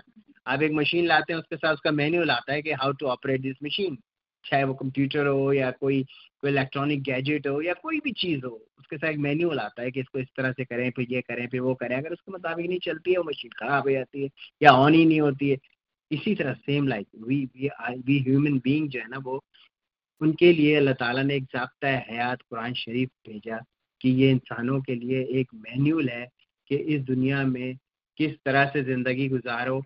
और उस कुरान शरीफ में आने वाली और पिछली गुजरी भी तमाम कौमों के मुतालिक भी बता दिया गया कि तुम उन लोगों ने मैन्यूअल के मुताबिक ज़िंदगी नहीं गुजारी तो हमने उनको तबाह कर दिया। तो डेफिनेटली अगर हम जितने ज़्यादा से ज़्यादा अपनी कुरानी तालीमात के हिसाब से अपने जो है ना वो ज़िंदगी गुजारें तो बिल्कुल क्लीन शफाफ मुआशरे रहते हैं। लेकिन बात यही है कि बिगाड़ तो डेफिनेटली वहीं से आता है जब हम मैन्यूअल के मुताबिक नहीं पढ़ते और अपनी चलाते हैं। नहीं जी, हम तो इसको ये इस तरह से कर सकते हैं, तो बिगाड़ पैदा हो जाता है। जी, बहुत अच्छा आपका टॉक शो था।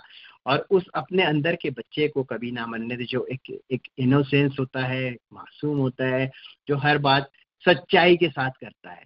जब हम बड़े होके वो बच्चे को मार देते हैं अपने अंदर और चालाकियां और बेईमानियां और अय्यारियां शुरू कर देते हैं। एंजॉय करें, बारिशों को भी एंजॉय करें, अपने पोते पोतियों के साथ, अपने बच्चों के साथ बारिश में भीगें।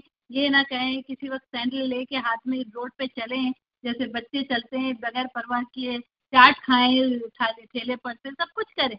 जिंदगी में चालाकियां आपके काम नहीं आएगी, ये आपके चेहरे को सिवाय बदसूरत बनाने के और कुछ नहीं करती। जो मासूम लोग होते हैं जिनके दिल में बच्चा जिंदा होता है ना, उनके चेहरों पे आपको पता चलेगा। और जो बुढ़ापे में मक्कार हो जाते हैं ना, वो भी आपको नजर आ जाएगा कि कौन से मक्कार हैं। Thank you very much. बेटी की शादी या मेरी बेटी की शादी करते वक्त मैं तो शायद उसके हस्बैंड के फीचर्स इतने गौर से नहीं देखूंगी जितने उसके सास ससुर के देखूंगी। अच्छा, मतलब उनको कैसा पाला गया है वो मतलब ये देखोगी कि उनकी सास और ससुर में चेहरे पे क्या झलकती है, मक्कारी झलकती है कि मासूमियत झलकती है। बुजुर्गों की वो रिवायत पे आप जो है ना वो पूरी तरह अमल करने की कोशिश करेंगी कि जो है ना वो बेटी के माँ बाप को देख लो। हाँ। या बेटे के माँ बाप को देख लो, वो कैसे हैं, वो बिल्कुल उसकी कॉपी होंगे। चलिए ठीक है, ठीक। अभी आपका सॉन्ग भी लगाते हैं। नईम खटक साहब, thank you very much to join our live radio show. Andy Patel and Waqas Khan, how you Waqas Khan? यार आप उस दिन गायब हो गए। आपसे सलाह लेनी थी मैंने आपसे, लेकिन अभी आप मीडिया पे मैं अभी बहुत सारी बातें करने वाला हूँ और आपका भी ताल्लुक मीडिया से है, तो लेट मी नो के ये जो है ना वो अब मैं सही बातें कर रहा हूँ या गलत कर रहा हूँ। और माय सॉन्ग इज ए दिल ना मुझे छुपा, ए दिल ना मुझसे छुपा। दिल कौन छुपा रहा है रेडियो बाजी, दिल तो खोल के रख दिया है। दिल तो बच्चा है जी, तो उसको बच्चा ही बने रहने दे, बड़ा ना होने दे। बिल्कुल आपके अभी सॉन्ग आपने दोबारा से टाइप किया, वो play your request song. If you have any comments on Sophia's talk show, you can call us 773-575-8193 और you can type your comments here। लेकिन बड़ी अच्छी बात थी इनकी कि अपने अंदर के बच्चे को जो इनोसेंस के होए उसको ना मरने दें। देन जो आपकी जो आने वाली लाइफ है बुढ़ापे तक बिल्कुल क्लीन रहेगी, अच्छी रहेगी, चालाकियाँ नहीं होंगी, दिखावे नहीं होंगे, और मैं इसको क्या कहूँ कि जो है ना वो सख्तियाँ नहीं होंगी, ग्रेसफुल होंगे। दौर में आप ग्रेसफुल नजर आएंगे जब आप छिछोरपन नहीं करेंगे तो और ऐसे कपड़े नहीं पहनेंगे। इसीलिए तो शायर कह गया कि दिल तो बच्चा है जी, तो दिल के बच्चे ही रहने दे। आप क्या कुछ सुना रही हैं? नहीं, एक शेर सुना रही जी थी। बिल्कुल सुनाएं। हुर्फ रट के भी आगही नहीं मिलती, हुर्फ रट के भी आगही नहीं मिलती, आग नाम रखने से रोशनी नहीं मिलती। आदमी से इंसान बनोगे तो समझोगे क्यों चिराग के पीछे से भी तुम्हें रोशनी नहीं। बहुत अच्छा शेर था। हाँ मुदस्सर, आप दोनों को बहुत सलाम। वालेकुम अस्सलाम मुदस्सर, क्या हाल है यार? आपके बहुत दिनों बाद आप नजर आए यहाँ पे। बड़े आपके जो है ना वो शोज वोज कैसे चल रहे हैं? कहाँ गया वो रात बैंड और क्या कर रहे हैं आजकल आप? Good to see you. हमें भी आपको देख के बहुत खुशी हुई। आप तो हमारे कम्युनिटी के स्टार हुआ करते थे यार। वो नाइट बैंड और वो गाना वाना ये वो क्या छोड़ दिया क्या सारा कुछ? कहाँ गायब है आप Mudassar? Thank you very much. बताइएगा जरूर। रात बैंड हुआ करता था मुझे जो रात जो हम हाँ। लोग रात को शो करते हैं ना, इनका भी रात बैंड था। तो कहाँ है आप? सब ठीक है? वेल भाई, graceful person, thank you very much. Thanks a lot. Thank you join our live radio show Syed Ali. कुछ लोग बीवी की जो है ना तारीफ नहीं करते हैं हस्बैंड के सामने, इसलिए कि हस्बैंड जेलस हो जाते हैं सम टाइम। तो यू नो व्हाट मी। और जी ये अब जी अभी मैं बात करूंगा मीडिया की पावर के ऊपर थोड़ी देर में आप लोगों के साथ, जब तक थोड़े से हम रिक्वेस्टेड सॉन्ग प्ले करते हैं। ये अगली जो फरमाइश की है ये मुश्ताक भाई ने फरमाइश की है। और रेडियो बाजी आपका भी सॉन्ग अभी आना बाकी है, तो रेडियो बाजी का भी अभी सॉन्ग आता है। एक हसीना से मुलाकात हो गई, लेट्स प्ले दिस रिक्वेस्ट। ये मुश्ताक भाई की फरमाइश पे live sounds. thank you very much, sir. Live sound is your band name now. Good to know.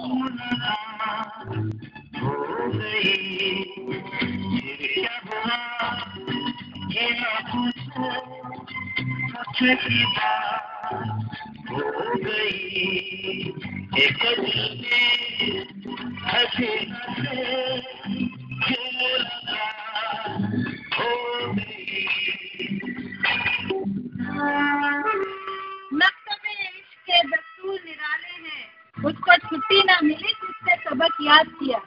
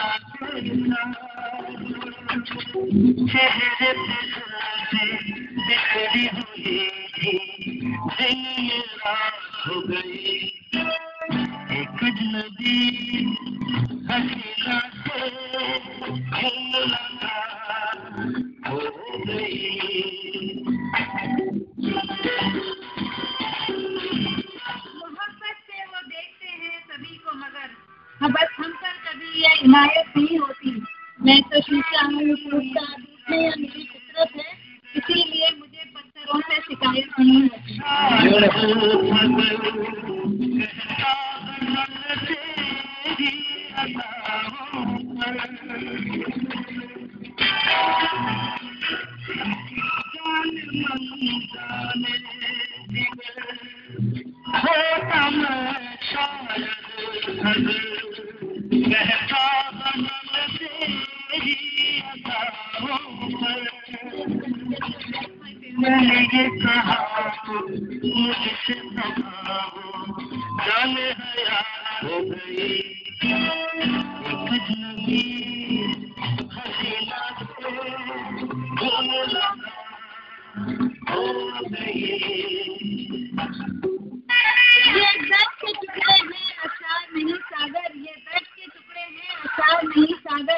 हम कांच के धागों में जख्मों को पिरोते हैं। दायरे में खड़े हो जाओ, जिसके कंधे पे रुमाल रख तो बच्चा बच जाओ।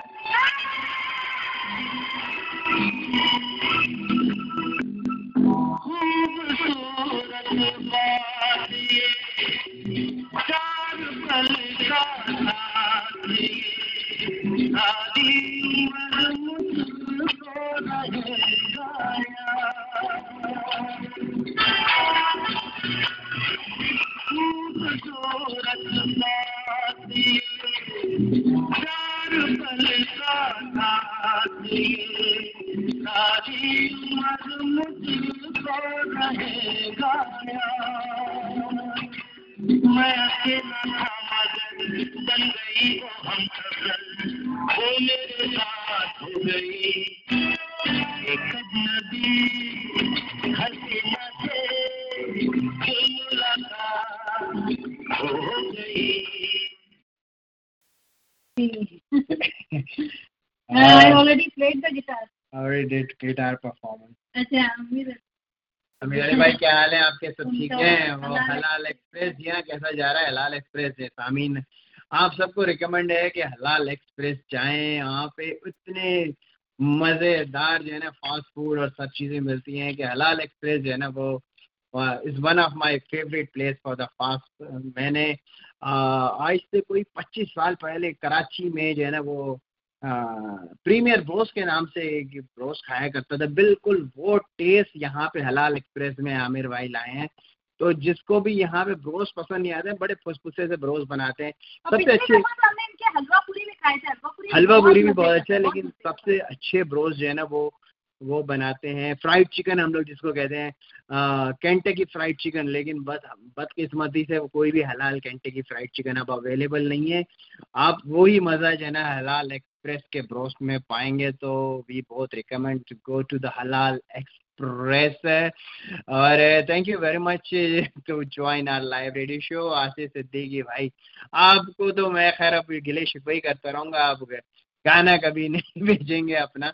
बहरहाल चलें जी, आसिफ सिद्दीकी साहब बड़े ज़बरदस्त सिंगर हैं और हम कब से इनको रिक्वेस्ट कर रहे हैं कि वो अपना एक सॉन्ग हमें भेजें प्ले करने के लिए। बहरहाल जब भी भेजेंगे हम प्ले कर लेंगे। हम लोग गुज़िश्ता 10 साल से रेडियो शो सोनी धरती कर रहे हैं और करते करते जब मैं जवान था बूढ़ा हो गया हूँ, लेकिन बहरहाल और 10 साल तक करते रहेंगे और रिक्वेस्ट भी करते रहेंगे आपसे इसके आप अपना एक सॉन्ग हमें ज़रूर भेजें, अकेले न जाना।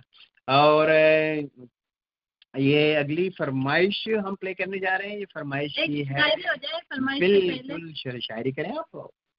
तुम मोहब्बत भी मौसम की तरह निभाते हो, तुम मोहब्बत भी मौसम की तरह निभाते हो, कभी बरसते हो तो कभी एक बूंद को तरसाते हो। पल में कहते हो जमाने में हम फकत तेरे ही हैं, पल में कहते हो जमाने में हम फकत तेरे ही हैं, पल में इजहार मोहब्बत से फिर मुकर जाते हो। भरी महफिल में दुश्मन की तरह हमसे मिलते हो, भरी महफिल में दुश्मन की तरह हमसे मिलते हो, और कहते हो कि दुआओं में मेरा नाम लिए जाते हो। दयारे गैर में मुझको तलाश करते हो, दयारे गैर में मुझको तलाश करते हो, मिलूं तो पास से चुपचाप गुजर जाते हो। बहुत अच्छे, बहुत अच्छे। और अगली सॉन्ग प्ले करने के लिए जा रहे हैं हम, ये रेडियो बाजी की रिक्वेस्ट है। और कोई भी एक नईम खटक साहब ने भी जो है ना वो एक सॉन्ग की रिक्वेस्ट की है, we will play your song too. और Then McKinney Patel, thank you very much to join our live radio show Soni Dharti. Thank you Ali Rahman to join our live radio show. Sultan Hursai Bab, thank you very much. So भाई आज record गए तो इंशाल्लाह within 2 days Is that a promise? भाई ने भी भेजा, माहिदीप ने भी कहा था ना कि भेजेंगे। हाँ, आसिफ सिद्दीकी भाई बिल्कुल बिल्कुल, I really appreciate you have an awesome voice। मैं जब भी आप अपने फेसबुक पे अपने वो सॉन्ग डालते हैं तो I always play like your song, your music, your voice so wonderful। लेकिन मुझे पता नहीं वो आपका वो सॉन्ग जो है ना वो अकेले न जाना कहीं जाके चिपक गया है मेरे दिमाग में। तो I really want to get that song and play on my radio show। तो थैंक यू वेरी मच। आपने कहा है क्या मेरे लिए सॉन्ग लिख सकते हैं? बिल्कुल। कौन सा? नहीं, अली रहमान कह रहे हैं।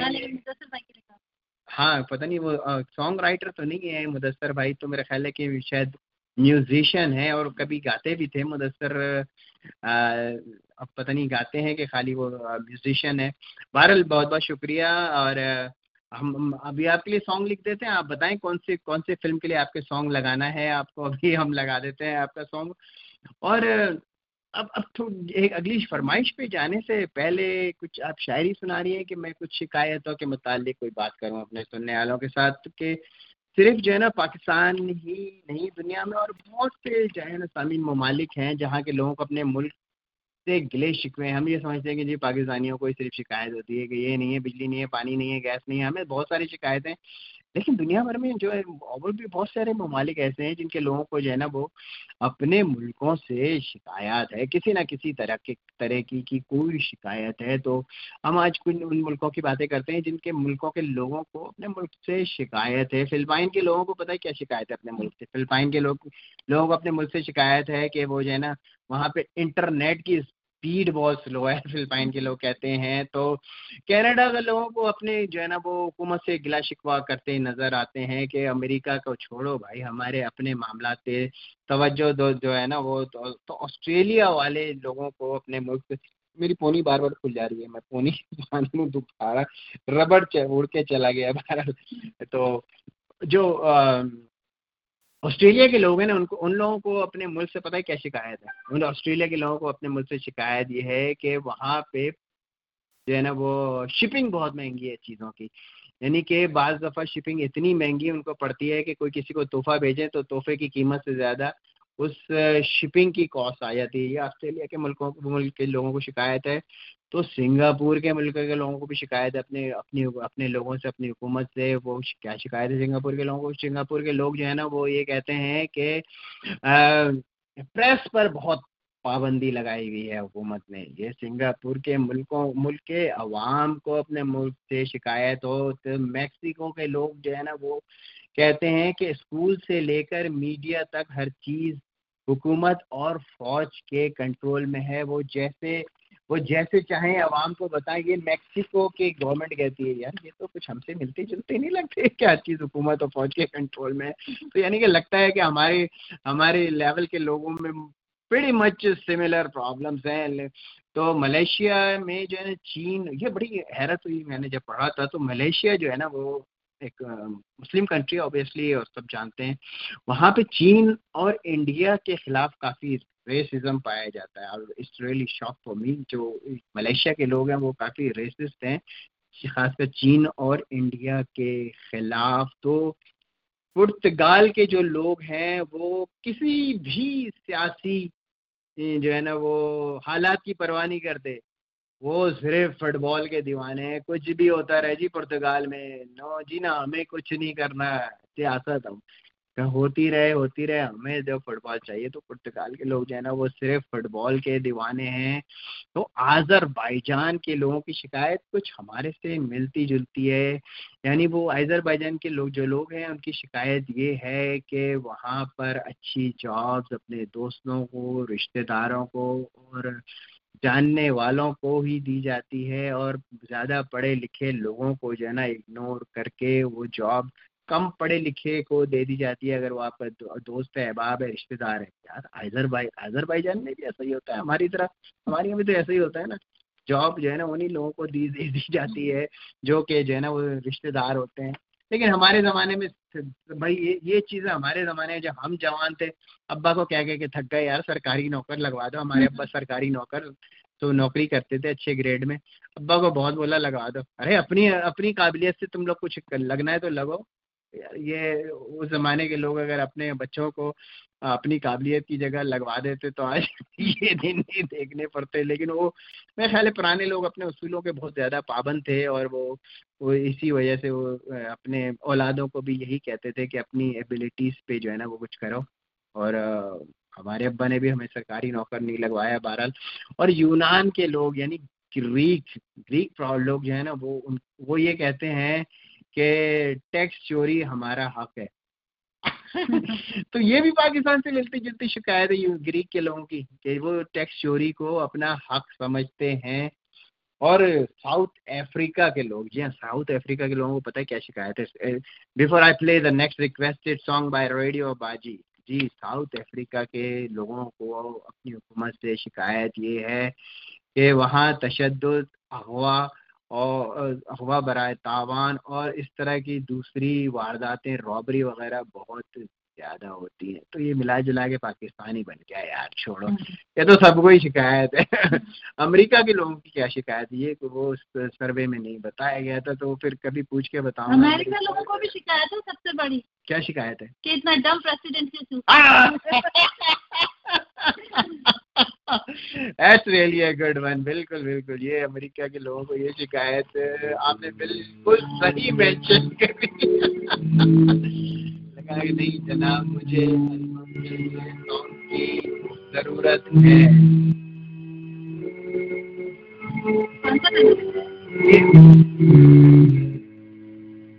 ये कह रहे हैं कि सॉन्ग के उनको एल्बम, ये रेडियो वाजी की फरमाइश लगा रहे हो उनको सॉन्ग किसी राइटर को अगर सॉन्ग लिखना आता है तो अली रहमान साहब ने मांगा है कि उनको एल्बम के लिए सॉन्ग राइटर की जरूरत है। आप उनसे कांटेक्ट कर सकते हैं, हम नंबर दे देंगे आपको।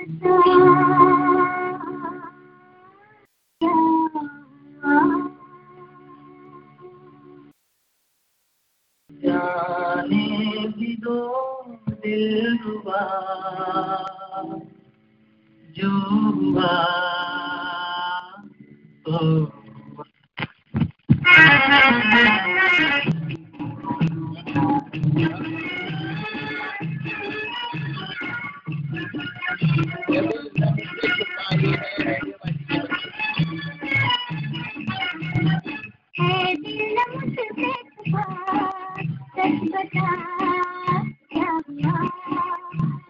जाने भी दो दिलरुबा, जो हुआ तो हुआ।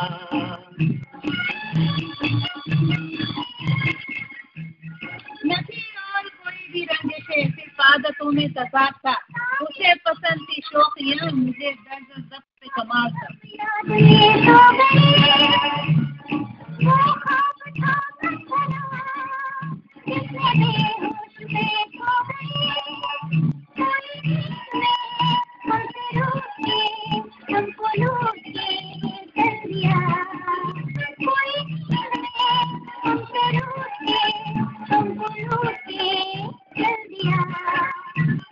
जाने भी दो दिलरुबा, जो हुआ तो हुआ।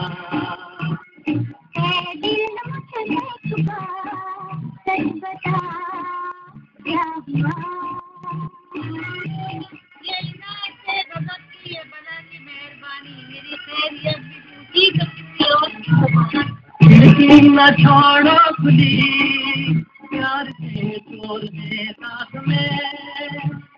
कितनों की चोरी हुई मधुबरी चांदनी रात में। ऐसे मर्द की दिल के दर्द की, दिल का दर्द की है दवा। ऐसे मर्द की दिल के दर्द की, दिल का दर्द की है दवा। दिल मुझसे छुपा, सच बता क्या हुआ। जाने भी दो दिलरुबा, जो हुआ तो हुआ।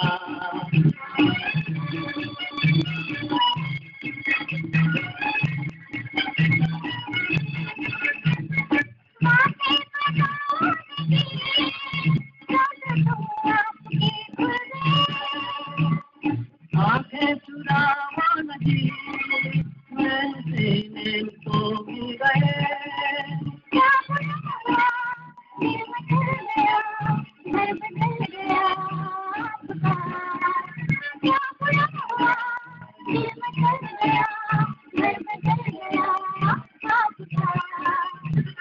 जाने भी दो दिलरुबा, जो हुआ तो हुआ। एक जनाजे में शिरकत के लिए सारा जहां निकला, एक जनाजे में शिरकत के लिए सारा जहां निकला, पर एक वो ना निकला जिसकी खातिर जनाजा निकला। वाह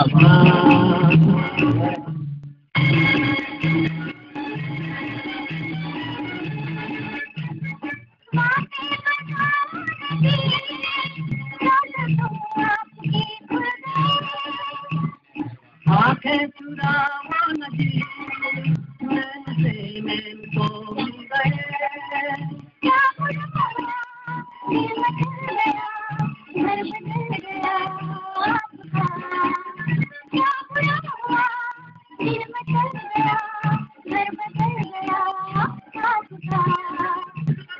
जाने भी दो दिलरुबा, जो हुआ तो हुआ।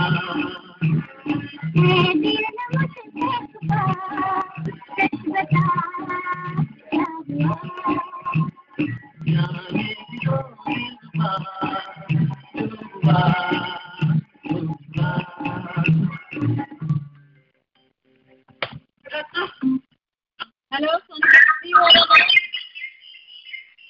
हेलो वालेकुम सलाम जी। वालेकुम। क्या हाल है कादिर भाई, आप यहाँ तक कैसे पहुँच गए?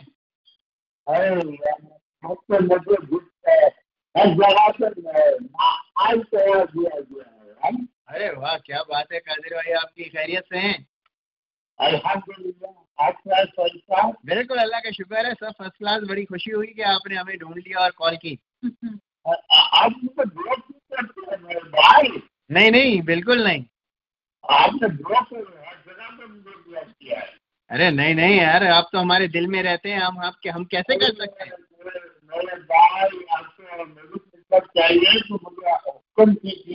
अरे सर हम तो आपकी बहुत रिस्पेक्ट करते हैं, आप हमारे दिल में रहते हैं सर। आप कोई आप नहीं नहीं, बिल्कुल नहीं, बिल्कुल नहीं कादिर भाई ये तो हो ही नहीं सकता, कभी नहीं किया। वो तो रेडियो का कंप्यूटर था ना, वो हमने उसको जो है ना वो जंग कर दिया, हमने उस रेडियो के कंप्यूटर को फेंक दिया, उसने आपको ब्लॉक किया था, हमने उसको जाके डंपस्टर में डाल दिया। नहीं अच्छा चले, अगर देख लूंगी मैं, चेक कर लूंगी, आपको ऑन कर देंगे। जी फरमाइए। ऑन चले ऑन करते हैं आपको, ऑन कर देते हैं हम आपको, ऑन कर देते हैं।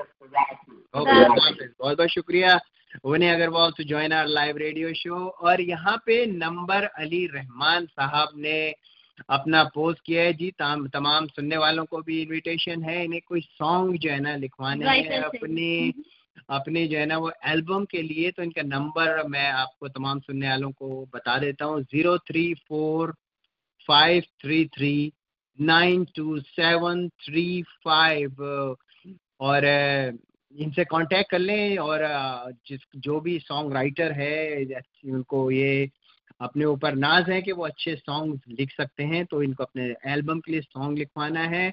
Ali Rahman is from listening our show from Dubai. और यादों की बारात का आपने एक सॉन्ग की रिक्वेस्ट की है। Thank you very much Vinay Agarwal to join our live radio show. So let's play the next requested song by Naeem Khatak भाई। Naeem Khatak भाई, आपके से जो है ना ये requested song we are going to play now for you, and then we'll have another song request, then we'll go for the political segment. This is requested by Naeem Khatak.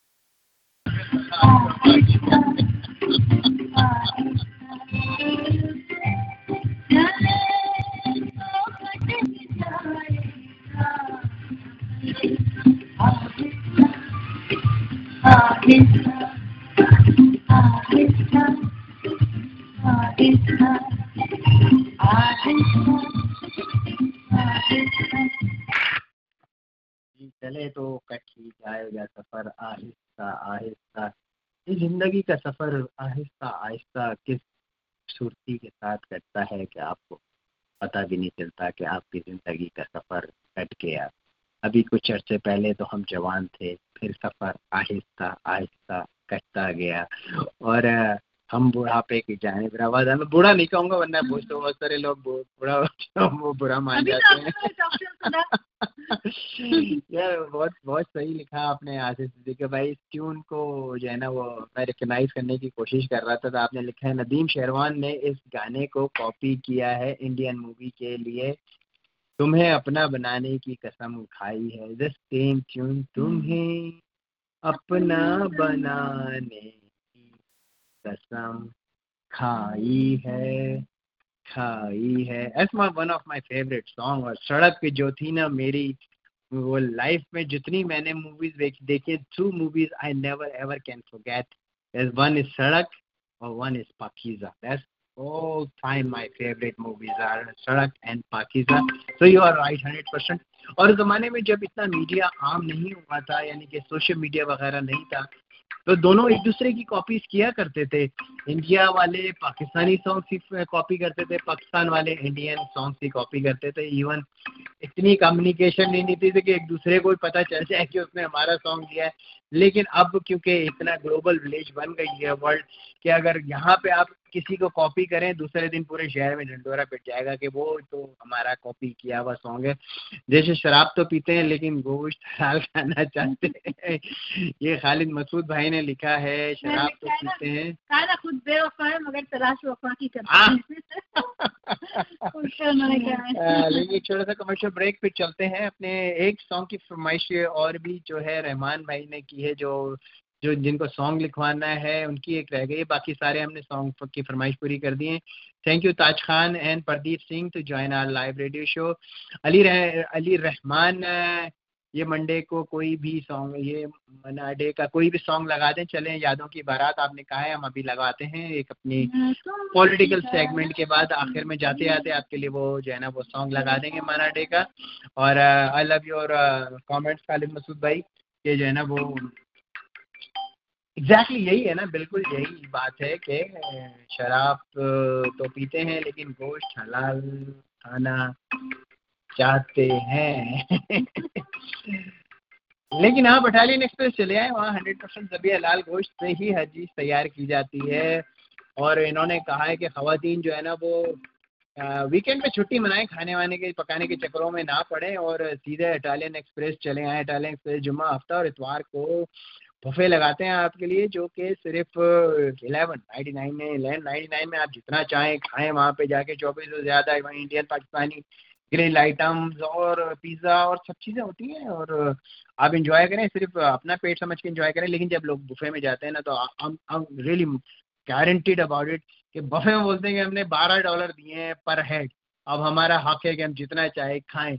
हक के लिए वो जो है ना पेट से डबल खाते हैं और फिर उसके बाद वो फिर बोलते हैं साडा हक इतने रख वाली बात हो जाती है कि पेट खराब हो जाता है और बार बार चक्कर लगते हैं। तो ज़रूर बफे में जाएं और अपनी पसंद की सारी डिशेस को थोड़ा थोड़ा चखें, पर पैसे देने का मतलब ये नहीं कि अपने पेट से डबल खाना खा लें। तो पूरी फैमिली के साथ वीकेंड का लुत्फ उठाएं और इटालियन एक्सप्रेस में जाके तरह तरह के मज़ो खानों के मज़े उड़ाएं, जो लोकेटेड है 2041 Bloomingdale road, Glendale Heights, Illinois में। और इनका फ़ोन नंबर है 6305397600। और साबरी निहारी, जी हाँ सामीन, साबरी निहारी ने शुरू से अब तक खानों का एक जैसा मेयार बरकरार रखा हुआ है। एक जैसा मेयार तो मेरा ख्याल है कि खाने का बीवियां भी बरकरार नहीं रखती। एक दफ़ा अच्छी बिरयानी बनाती हैं, दूसरी दफ़ा वो बिरयानी ख़राब हो जाती है। लेकिन हर दफ़ा जितनी दफ़ा भी आप साबरी निहारी जाएं, वही निहारी का मज़ा है जो 10 साल पहले था। आज भी साबरी निहारी का वही मज़ा है। इनको लाइव कॉल पे ले लें। कौन है हमारे साथ? जी, you are on air, you are on air. Hello, जी कादिर भाई, जी कादिर भाई, क्या हाल है आपके? ठीक है? क्या कमेंट्स करेंगे कि आपको एक सॉन्ग की रिक्वेस्ट करेंगे?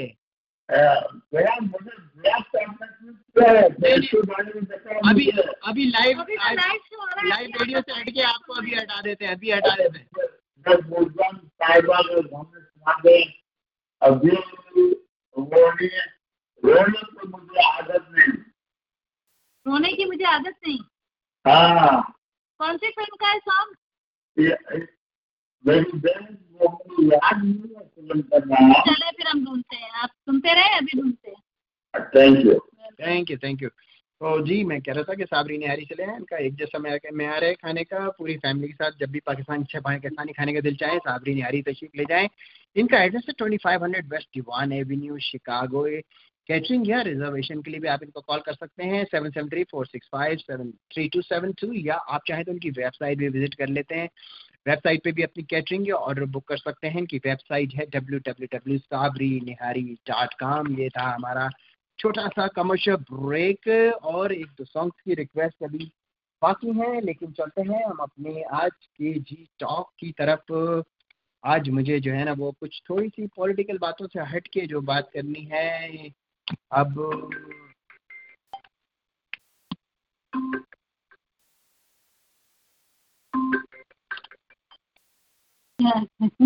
बात कर लें आप।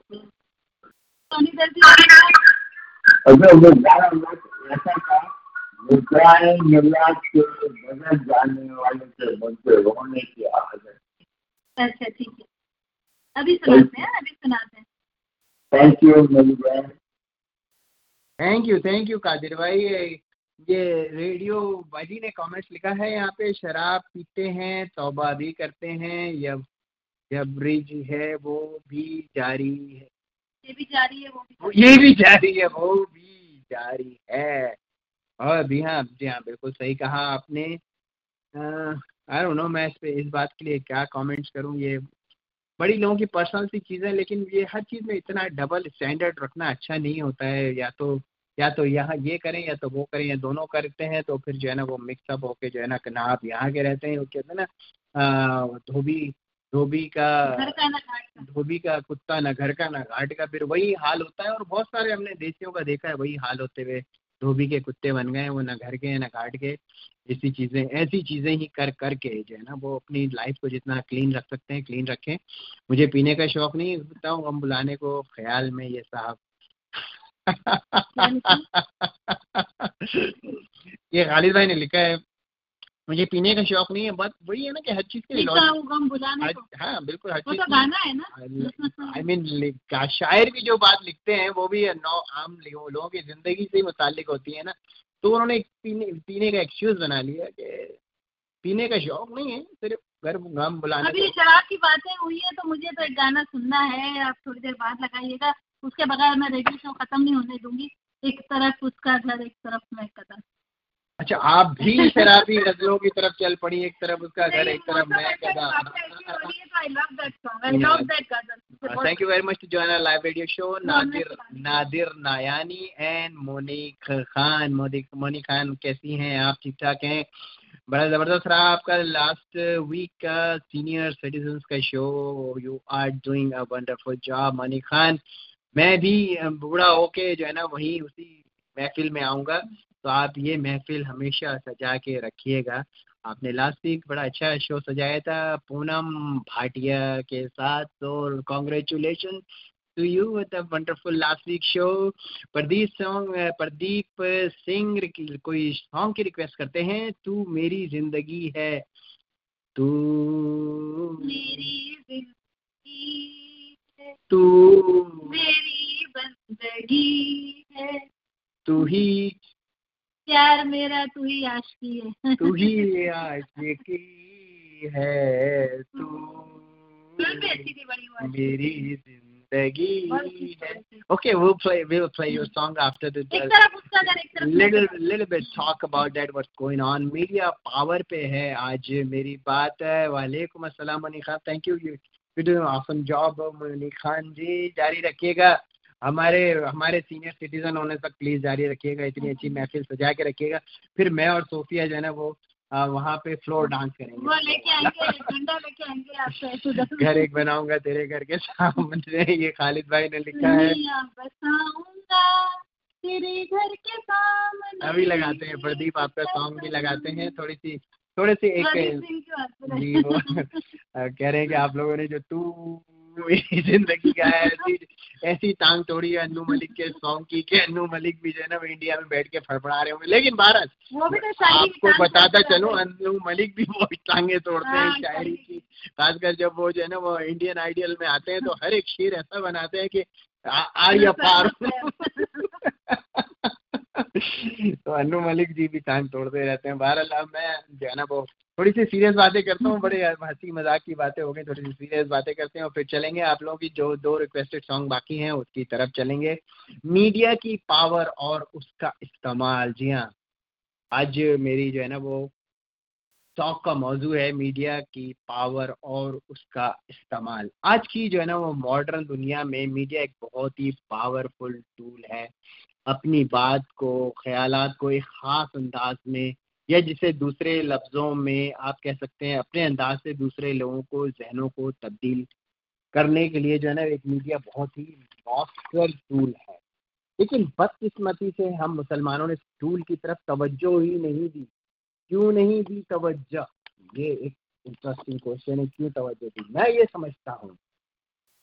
समझता हूँ कि हमारे मजहबी रहनुमाओं ने जो है ना वो, या जाहिल मौलवियों ने जो प्रोपेगेंडा फैलाया मीडिया के खिलाफ कि ये शैतानी चरखा है, इंसान को गुमराह करता है, गाने सुनना हराम है, टीवी देखना हराम है, शायद यही फैलाया हुआ गलत प्रोपेगेंडा हमें मीडिया और इसकी जो है ना अहमियत है उससे दूर करता है। जबकि इस्लाम मुखालिफ लॉबी ने इसी का इस्तेमाल करके, very good, fake news, exactly, या मैं उसी तरफ आ रहा हूँ। Wonderful point Pradeep Singh. जबकि इस्लाम मुखालिफ लॉबी ने इसका इस्तेमाल करके मुसलमानों के खिलाफ खूब नेगेटिव प्रोपेगेंडा फैलाया। मुसलमानों के सब अच्छे ज़िंदगी के उसूलों को, रहन सहन को, फैमिली सिस्टम को, अदल इंसाफ को उल्टा करके पेश किया गया। दाढ़ी पगड़ी और सादा लिबास को दहशत की अलामत बना दिया गया।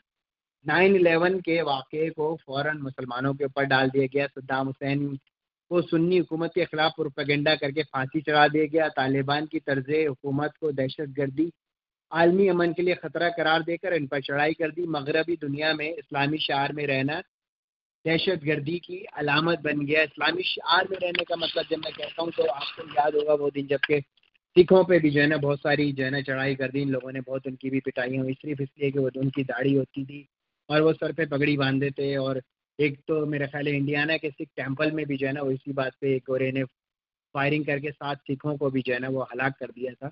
यही रेसिज्म की वजह से कि जी ये इस्लामी शहर है, लगता है ये सर पे पगड़ी बांधे में दाढ़ी रखे। ये मुसलमानों का कसूर मैं बताता हूँ ना 9/11 से लेके मिडल ईस्ट की तबाही तक क्या कसूर था।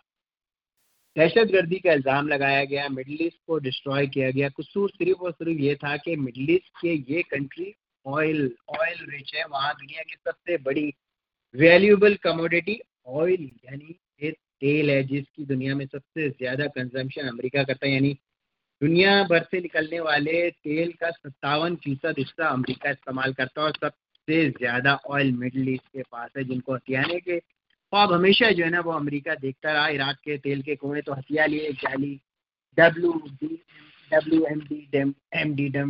का जो है ना उन्होंने शोर मचा के कि WMD है इराक के पास, उसको हथिया लिया। लीबिया का तेल हथिया लिया, कर्नल कज़ाफ़ी को डिक्टेटर डिक्लेयर करके और इसके खिलाफ कराए के टेररिस्ट इस्तेमाल करके उसको मरवा दिया। आज इराक की क्या हालत है, लीबिया की क्या हालत है, किसी से ढकी छुपी जो है ना वो नहीं है। सीरिया सिर्फ अभी तक ऑयल के लिए इन्वेड नहीं हो सका तो उसमें जो है ना हमें थैंक यू कहना चाहिए कि रशिया ने उसको जो है ना वो बिल्कुल एंड टाइम पे हेल्प किया, वरना अभी तक सीरिया जो ऑयल रिच है वो भी जो है ना इन्वेड हो गया होता। वहाँ पे आईसिस का हवा चलाकर जिस तरह से जो है ना उसको डिस्ट्रॉय किया गया है सीरिया को, वो किसी से जो है ना ढकी छुपी बात नहीं है। 9/11 के बाद अमेरिका और यूरोप में इसके इत्तेहादियों ने मिलकर एक ब्रांड बनाया। स्वामी मैं क्योंकि मार्केटिंग का आदमी रहा हूँ तो मैं अपनी मार्केटिंग की ज़बान में ज़्यादा अच्छी तरह से बात कर सकता हूँ। एक ब्रांड उन्होंने जो है ना 9/11 के बाद ब्रांड नाम बनाया और उस ब्रांड का नाम इन्होंने रखा, क्या रखा? नहीं जी, वो कैडबरी चॉकलेट नहीं रखा और कोको कोला और पेप्सी भी नहीं रखा। उस ब्रांड का नाम रखा इन्होंने इस्लामिक टेररिज्म। और इस ब्रांड को पूरी दुनिया में उन्होंने खूब चर्चा किया। इस इस्लामिक टेररिज्म के ब्रांड को उन्होंने खूब चर्चा किया। बड़े बड़े मीडिया हाउसेज ने इस ब्रांड की तरफ इस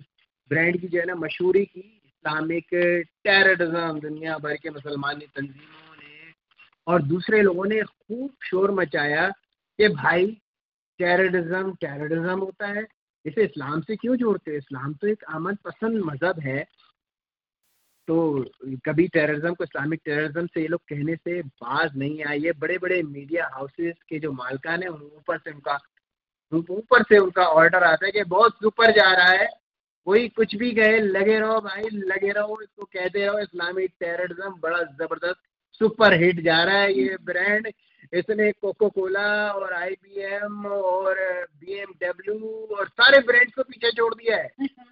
सारे ब्रांड्स को इन्होंने जो है ना वो पीछे छोड़ दिया। इस्लामिक टेररिज्म कोई कुछ भी कहे, इस्लाम और टेररिज्म का नाम आपस में जोड़ते रहो, साथ साथ चलते रहो, चले ये दोनों का नाम इस्लाम और टेररिज्म का चले तो हो ही जाएगा हमारा क्या सफर शानदार। मिडिल ईस्ट में जो है ना वो सबको इन्वेट करने का सफर आहिस्ता आहिस्ता शानदार। बिल्कुल सही है। कभी उन लोगों ने स्वामी गौर किया है कि इस्लामिक टेररिज्म में जो लोग मारे गए वो मुसलमान हैं, तो इस्लामिक टेररिज्म के लोगों को तो दूसरे मज़ाहिब वालों को मारना चाहिए ना भाई। टेररिज्म तो यही होता है ना कि आप किसी दूसरे मजहब वालों के दुश्मन है, आप उनको मार रहे थे। तो इस्लामिक टेररिज्म वाले ने अपने लोगों को 5 मिलियन 10 मिलियन लोगों को इराक, सीरिया और शाम और अफगानिस्तान में इतना सारा मार दिया। तो इस्लामिक टेररिज्म तो नहीं होना, टेररिज्म जरूर है लेकिन ये इस्लामिक तो नहीं होना। ये तो अपने ही लोग ऐसे, ये मैं ऐसे एग्जांपल देता हूँ कि भाई ये इस्लामिक टेररिज्म वाले इस्लाम मुसलमानों को मार रहे हैं। ऐसे एग्जांपल देता हूँ कि जो है ना वो जैसे चंगेज खान बहुत बड़ा जो है ना वो वॉरियर था और वो अपने ही फौज पे चढ़ाई कर दे, हुआ है कभी ऐसा? या अमेरिका की जो फाइटर प्लेन्स हैं वो अपनी जो है ना वो शहरों पे बम्बार्डमेंट करें, कभी ऐसा हुआ है? नहीं हुआ ना। तो ये फिर किस किस्म का जो है ना वो इस्लामिक टेररिज्म है। खैर इस इस्लामिक टेररिज्म के ब्रांड से जितना नुकसान मुसलमानों को हुआ, जानी भी और माली भी, और ये सब इसलिए हुआ कि हमने इस इस्लामिक टेररिज्म ब्रांड के खिलाफ कोई मुनज़्ज़म मुहिम नहीं चलाई। ब्रांड की मशहूरी से पहले ही इसे डिफेम करने की कोशिश नहीं की। हमारे मीडिया के मुंह जो है ना वो बहुत सा पैसा देकर बंद कर दिए गए। मैं यकीन से ये इसलिए ये बात नहीं कह सकता मुंह बंद कर दिएगा, ये इसलिए यकीन से नहीं कह सकता कि इसकी कोई मेरे पास शवाहिद नहीं है। ये मेरा अज़म्पशन है कि हमारे मीडिया को जो है ना वो बहुत सा पैसा दिया गया था कि तुम भी हमारे ये सारी बातों का चर्चा और आगे करो। और मेरा ख्याल है कि मैं अब उन मीडिया का नाम नहीं लेना चाहूँगा क्योंकि मेरे पास जब तक प्रूफ नहीं होंगे मैं नाम नहीं लूँगा, लेकिन ऐसा ज़रूर किया गया कि जो है ना उनका पैसा जो है ना पैसा देके उनका मुंह बंद कर दिया गया। खैर मैं ये बात कर रहा था कि मीडिया की अहमियत पर। जब भी आँख खुले, सवेरा है या देर आए या दुरुस्त आए, ये दोनों एग्जाम्पल्स हम सब लोगों ने काफ़ी सुनी। जब भी आँख खुले, सवेरा या देर आए या दुरुस्त आए। तो अमेरिका में बसने वाले मुसलमानों को कम से कम हर बड़े शहर में ये मेरी रिक्वेस्ट है कि किस तरह से हम इन सब चीज़ों को काउंटर करें। एक एफएम रेडियो चैनल होना चाहिए।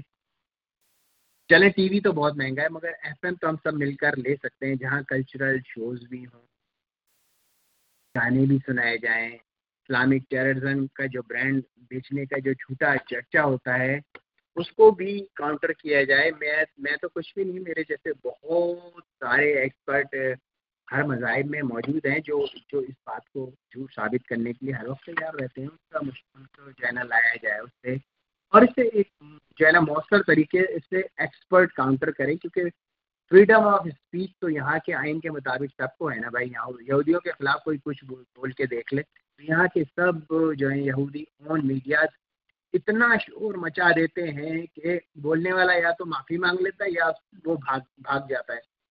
आपको एक एग्जांपल याद है ना, मेरे को एक सिप कॉफ़ी का एक सिप लेने दे, मैं वो आपको एग्जांपल याद कराता हूँ। मैं जैसे कहा ना कि अगर आप यहूदियों के खिलाफ कुछ बोल के देख लें फिर देखें आपको मीडिया कैसी मरम्मत करेगा।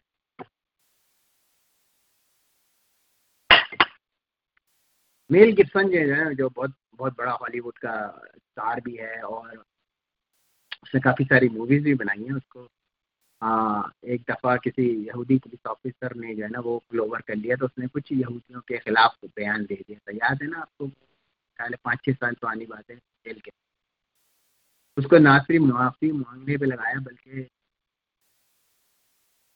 फिल्म इंडस्ट्री से बाहर कर दिया। That is called the media power. हम लोगों ने अमेरिका का अपना घर तो बना लिया है। कोई 20 साल से रह रहा है, कोई 25 साल से रह रहा है, कोई पूरी उम्र ही यहाँ पे, और हमारे आने वाली जनरेशन भी जवान हो रही है, यहीं से डिग्रियाँ लेते हैं, यहीं से पढ़ते हैं, यहीं से जो है ना वो सब कुछ करते हैं।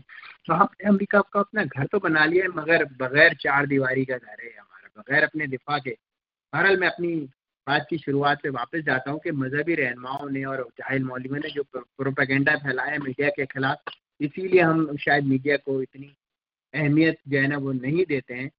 मस्जिद बनाने के लिए आप अभी जो है ना वो चंदे का ऐलान कर दें, $1 मिलियन एक रात में जमा होते हैं। जी हाँ, बिल्कुल, ये मेरी आंखों देखी बातें हैं। देखिए आपके साथ फोटोग्राफ निकलेंगे आपके, आपने कितना चंदा किया है? नहीं, मैंने मस्जिद बनाने के लिए ना वो अभी आप अपील कर दें $1 मिलियन एक रात में जमा हो जाएंगे। लेकिन अगर आप अपील कर दें कि हमें जो है ना हमारी कम्युनिटी को एक एफएम रेडियो खोलना है, टीवी तो बहुत दूर की बात है, टीवी तो हमारे पास कोई है ही नहीं यहाँ पर। चले कुछ इफ्तिताह तो करें, एफएम रेडियो से करते हैं। चले एफएम रेडियो पे हम सारी चीज़ों को काउंटर करेंगे जो हमारे खिलाफ आएंगी, इंटरटेनमेंट भी करेंगे, नाचेंगे कूदेंगे हंसेंगे गाएंगे, कल्चरल शोज करेंगे और हर चीज़ चलाएंगे। That's what it is. यहाँ पे भी जो दूसरे सारे मीडिया हाउसेज सब कुछ करते हैं ना, हर चीज़ चलाएंगे इस पे। एक एफएम रेडियो तो हो कम से कम हमारे पास। लेकिन आप एफएम रेडियो के लिए अपील कर लें, एक कह जी हमें कम्युनिटी को एक एफएम रेडियो बनाया। शिकागो में 10 साल से हम एएम रेडियो पे एक शो कर करके थक गए, कोई एफएम रेडियो। एक दफ़ा एक साहब ने, मुझे याद पड़ता है, ट्राई की थी, उसको सिर्फ 10,000 सिग्नेचर्स चाहिए थी जो है ना वो सिटी में सबमिट करने के लिए। जी आपकी कम्युनिटी को एक एफएम रेडियो की ज़रूरत है, तो आप अपनी कम्युनिटी के 10,000 लोगों से सिग्नेचर लिए हैं तो we will consider to give you FM radio licence. एक सिग्नेचर भी हमें नहीं करनी होती है भाई, पता नहीं क्या हो जाएगा यार, फंस जाएंगे हम तो सिग्नेचर करके, ये पता नहीं क्या मसला हो जाएगा अगर हमने इस FM रेडियो के लिए इफ एंड बट छोड़े और जो है ना वो बिल्कुल ओपन हार्ट हो जाए। जो कोई अगर हम नहीं कर रहे हैं, कोई दूसरा अगर एफर्ट कर रहा है तो उसके एफर्ट का हमें चाहिए कि साथ दें, वरना जो है ना वो हम इसी तरह लुटते रहेंगे, शोर मचाते रहेंगे और जो है ना वो कोई कुछ भी नहीं करे।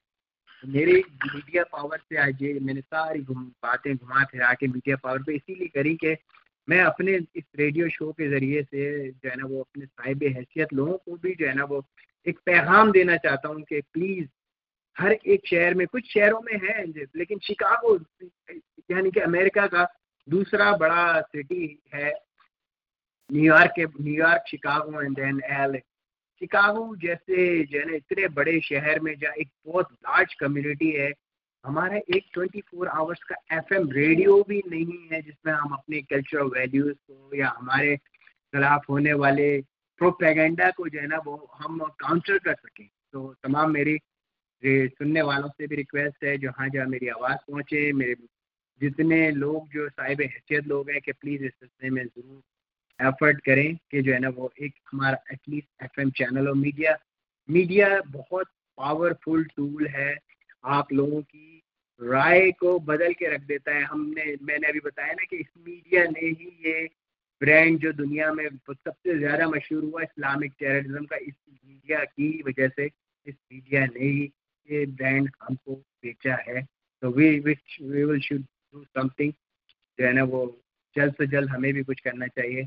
और एक FM रेडियो के लिए जो शिकागो की हम तमाम इंडियन पाकिस्तानी कम्युनिटी की ज़रूरत है, entertainment for everything, for culture values to counter everything, पे हमें ज़रूर काम करना चाहिए। आप रियली अप्रिशिएट अगर आप इस सिलसिले में अपनी कोई ये जो है ना वो राय रखते हैं या कोई ऐसी जो है ना मशवरा देना चाहते हैं तो आप हमें अपना हमारे ईमेल पे भी हमें भेज सकते हैं अपनी इस ओपिनियन को, रेडियो सोनी धरती @yahoo.com और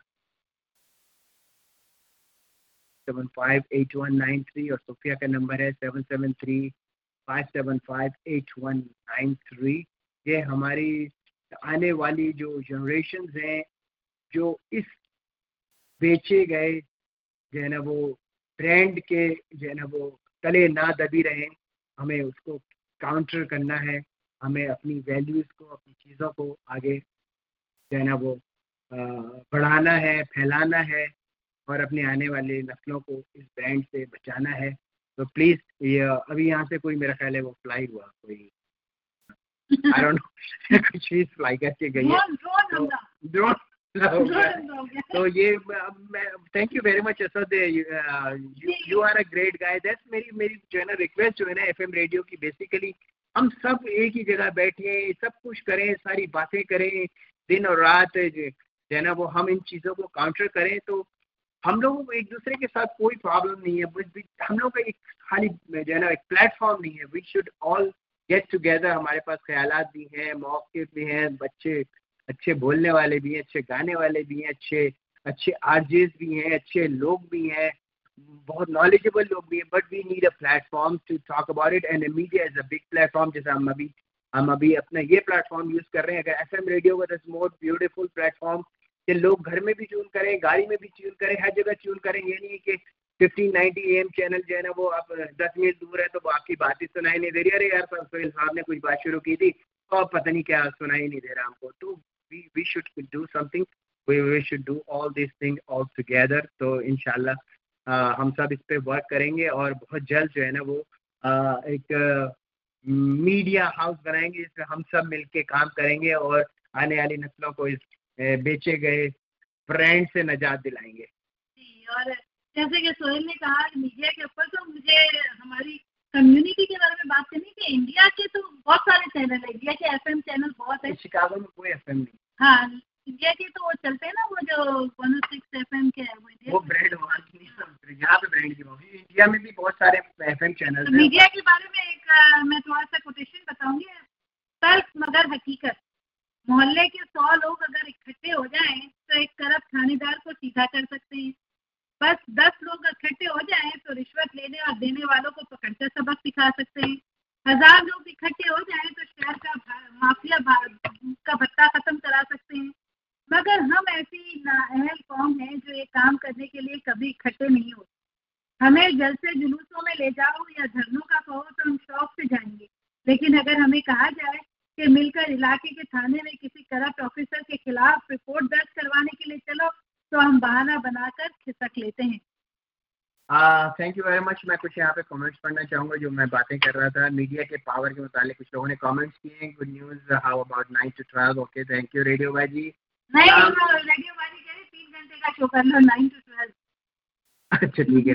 एफएम रेडियो होगा ना तो हम लोग सब मिलके जो है ना एफएम रेडियो पे करेंगे बारी बारी, पूरा दिन बोला करेंगे। आप उसकी फिक्र ना करें, बस एफएम रेडियो का साथ दें। एफएम रेडियो बनाने में हमारा साथ दें और 10,000 दस्तखतें कर दें तो एफएम रेडियो की हमारे को जो है ना वो लाइसेंस बहुत ही जो है ना वो नॉमिनल चार्जेस पे मिल जाता है। सिटी को जो है ना रिक्वायरमेंट सबमिट करते हैं। radio@yahoo.com पे अपनी नाम और एड्रेस के साथ भेज दें कि हम ये रिक्वेस्ट करना चाहते हैं कि एफएम शुरू किया जाए। खालिद असूद भाई कहते हैं इस्लाम से खौफ हमेशा से इन लोगों के दिलों में रहा है और रहेगा। ठीक है जी, बिल्कुल हमेशा जो है ना मैं एक बात करूंगा, किसका किसके खिलाफ खौफ है वो तो चले एक अलग बात है, लेकिन मैं एक बात हमेशा ये करूंगा कि नंबर 1 और नंबर 2 और नंबर 3 और नंबर 4 हमेशा नंबर 2 3 को हराने की कोशिश करता है, 3 वाला 1 को हराने की कोशिश करता है, 1 वाला 3 को हराने की कोशिश करता है। तो ऑल द वॉर तो खौफ ज़्यादा कोई किसी से नहीं होता, सिर्फ सबके अपने अपने टूल्स होते हैं यूज़ करने के लिए, चाहे वो किसी भी मज़ाहिब के हों। हर मज़हब जो चाहता है कि they go should be on the top of it. तो हर किसी को अपने टूल्स जो है ना वो यूज़ करने की पूरी आज़ादी है इस आज़ाद दुनिया में। तो हम खौफ और इसकी बातें करने के अपने टूल्स को जो है ना वो यूज़ करते हुए why not we go on the top of it. तो दैट्स व्हाट इट इज़। इत्तेहाद की कमी है, ये बात तो हम हमेशा से 1980 से सुनते आ रहे हैं और वो इत्तेहाद मेरा ख्याल है कि वो कभी भी जो है ना वो हो नहीं सकेगा। वो कमी हमेशा ही रहेगी, क्योंकि जब तक हम एक दूसरे की टांगें खींचते रहेंगे, एक दूसरे के जो है ना वो खिलाफ बातें करते रहेंगे, अपने आप को अपने दिल को साफ नहीं करेंगे सूफिया के टॉक शो की तरह, तो वो कमी कभी भी पूरी नहीं हो सकती है। और वो जवाब याद है, बहुत याद आए, वो जब याद आए बहुत याद आए। सुरेंद्र पाल जी बिल्कुल वो छोटा इसराइल है, पूरी दुनिया पे हुकूमत कर रहा है सिर्फ अपनी पावर की वजह से, और सबसे ज़्यादा उनके पास स्ट्रॉन्ग टूल्स।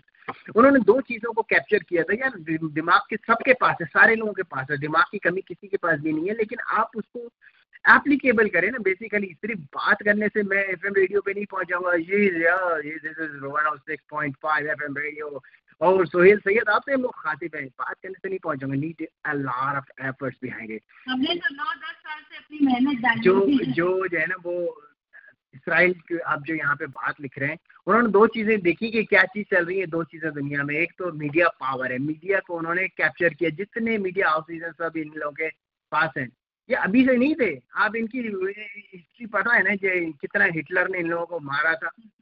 सिर्फ 1944 में चले आए तो ये लोग 44 में लुटे पुटे, सब कुछ हुआ इनके साथ, लेकिन इन्होंने पावर फिर दोबारा से अपने आप के रीगेन किया, पावर यूज करी। और दूसरा इन्होंने सोचा 2 चीज़ें उन्होंने कैप्चर करनी थी। बैंकिंग, यानी कि बैंक जो है ना वो सारी लोगों के पैसे अपने पास रखता है। So that's bank is a power. तो उन्होंने बैंक भी अपने कंट्रोल में कर लिए और मीडिया भी अपने फिर जो कर लो जो करना है तुम लोगों को। Sorry I am late. Thank you bro Asad Khan, thank you very much और love your show. Thanks a lot Asad. You guys are awesome. Thank you very much. Well, definitely, if we get the FM radio, we'll work together. You are awesome too. But these things going good. Thank you for asking. I'm always open for referral from friends and families. You do a wonderful job. Or बिल्कुल, thank you very much, Pardeep Singh. Both are you super. Thank you. Asif भाईजान, आपको show भी बहुत अच्छा है, ये तो है ही। Thank you. लेकिन एफएम पे चले गए तो हम सब मिलके बहुत अच्छा करेंगे और इसको बनाने में आप साथ दें। इससे बहुत ज़्यादा हम सब जितने हमारे कम्युनिटी के लोग, हम सबको बहुत ज़्यादा फायदा पहुँचेगा। जय शुक्रवान। Thank you. ये दोस्ती हम नहीं तोड़ेंगे। वाह वाह वाह वाह, वेरी गुड, वंडरफुल। मेरा ख्याल है ये जाते ये गाना ही न लगा दे, ये दोस्ती हम नहीं तोड़ेंगे, छोड़ेंगे दम मगर तेरा साथ ना छोड़ेंगे। और हमारा शो 1 घंटा पहले शुरू होगा, 9 बजे शुरू होगा। ये दोस्ती हम नहीं तोड़ेंगे, लगा दें। वो वाला नहीं लगा रही मेरी जिंदगी। अच्छा, प्रदीप सिंह जी की फरमाइश है। ओके, तो कहाँ है ये? आप उसको चलें, थैंक यू वेरी मच। आप ये कह रहे हैं कि चलें ये जी प्रदीप सिंह जी, आपके जाते आते हम आपका सॉन्ग की रिक्वेस्ट पूरी कर देते हैं।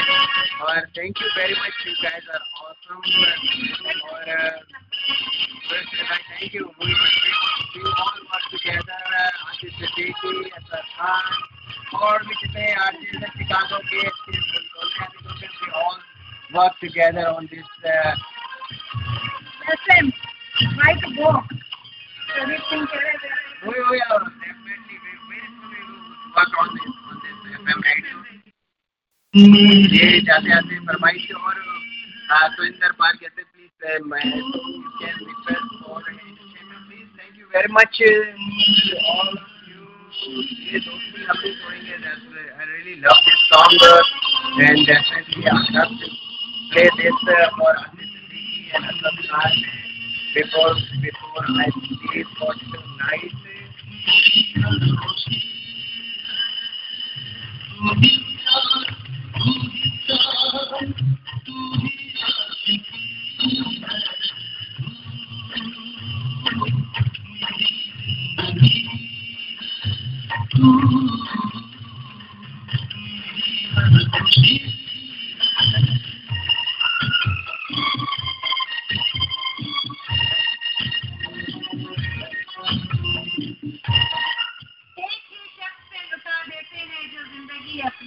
ऐसे लोग अब सिर्फ किताबों में मिला करते हैं।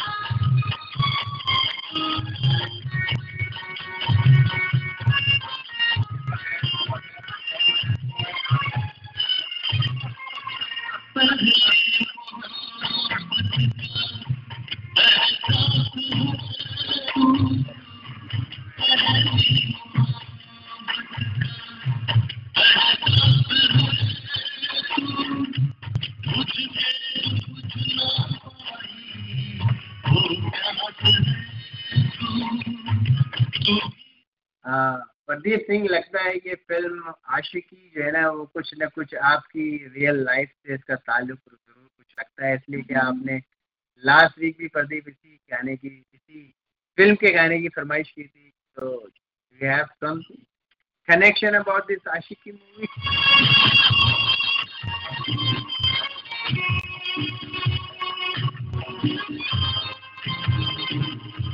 ये भी मुमकिन है किसी रोज मैं पहचानूं उसे, वो जो हर बार नया भेष बदल लेता है।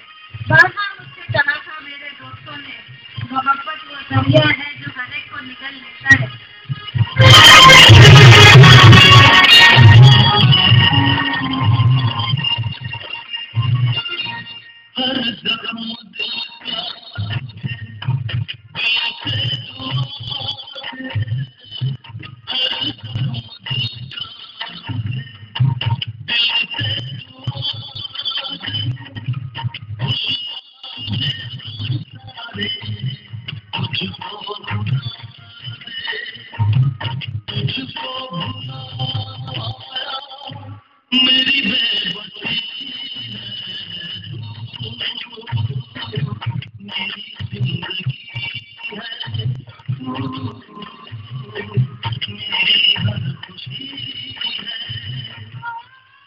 लोग हमसे पूछते हैं अब अक्सर, तुम पहले से न रहे कुछ बदल गए हो क्या? एतमाद के पेड़ से टूटे हुए पतले पत्ते तुम्हारे ख्याल में क्या रंग भी न बदले अब?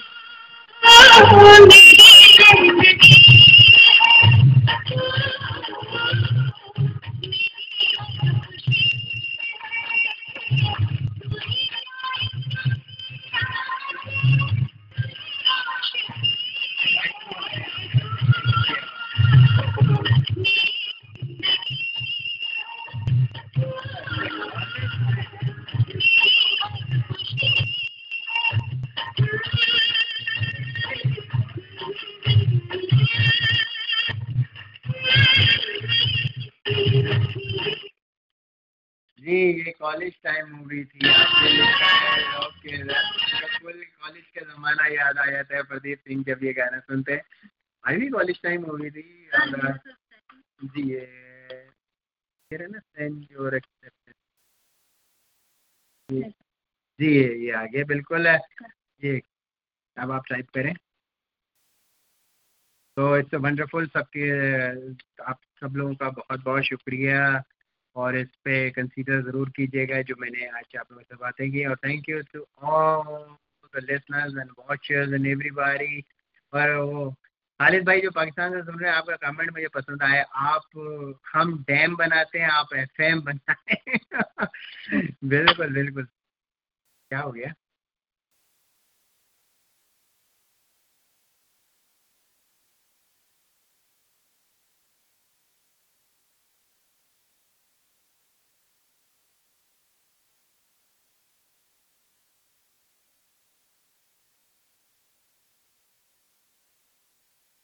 Quality is important not quantity. Thanks for the question. Quality quality और क्वांटिटी बिल्कुल। मैंने शायद यही बात करी थी, जब तक के क्वांटिटी जो है ना वो नहीं होगी।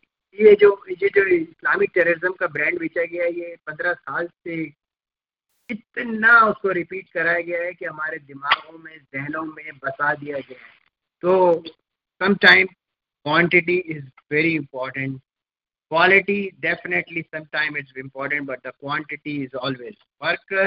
तो आपका कमेंट्स अच्छा था, thank you very much. And जाते जाते आसिफ सिद्दीकी और असद खान, ये दोस्ती हम नहीं छोड़ेंगे। ये मैंने आपसे रिक्वेस्ट की थी मोनी खान के शो में गाना गाने के लिए, आप लोगों ने तैयारी नहीं की। दोनों में से कोई कहीं चला गया था शायद, लेकिन बहरहाल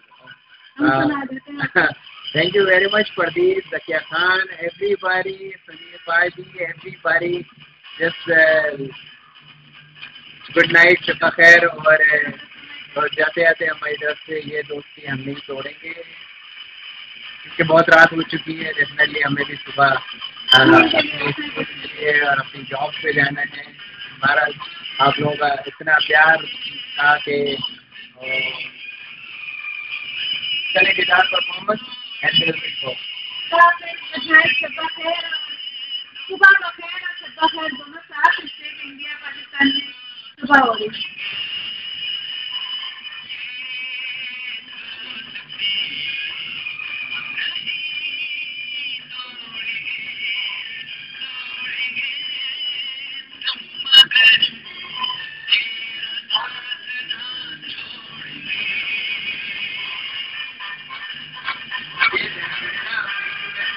बाय बाय।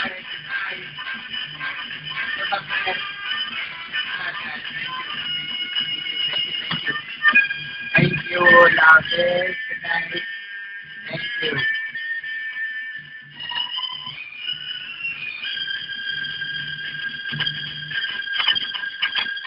ये आपने लगा दिया। हम सब की जीत है। बिल्कुल definitely definitely. Thank you. We are a one community.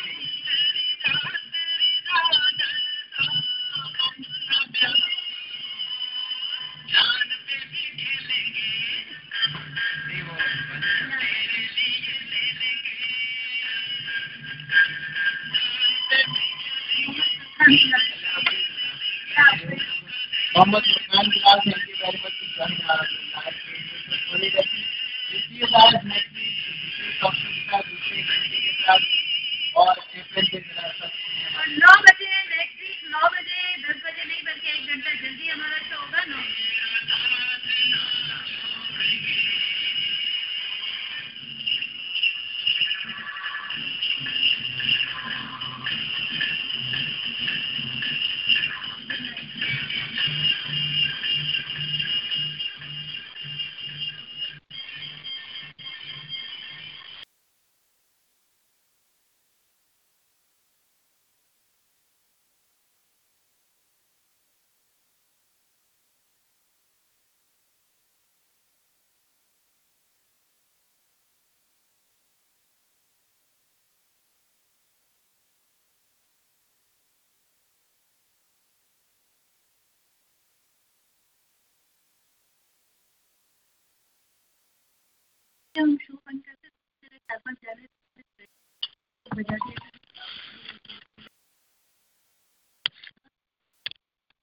With the Lucky Land Slots, you can get lucky just about anywhere.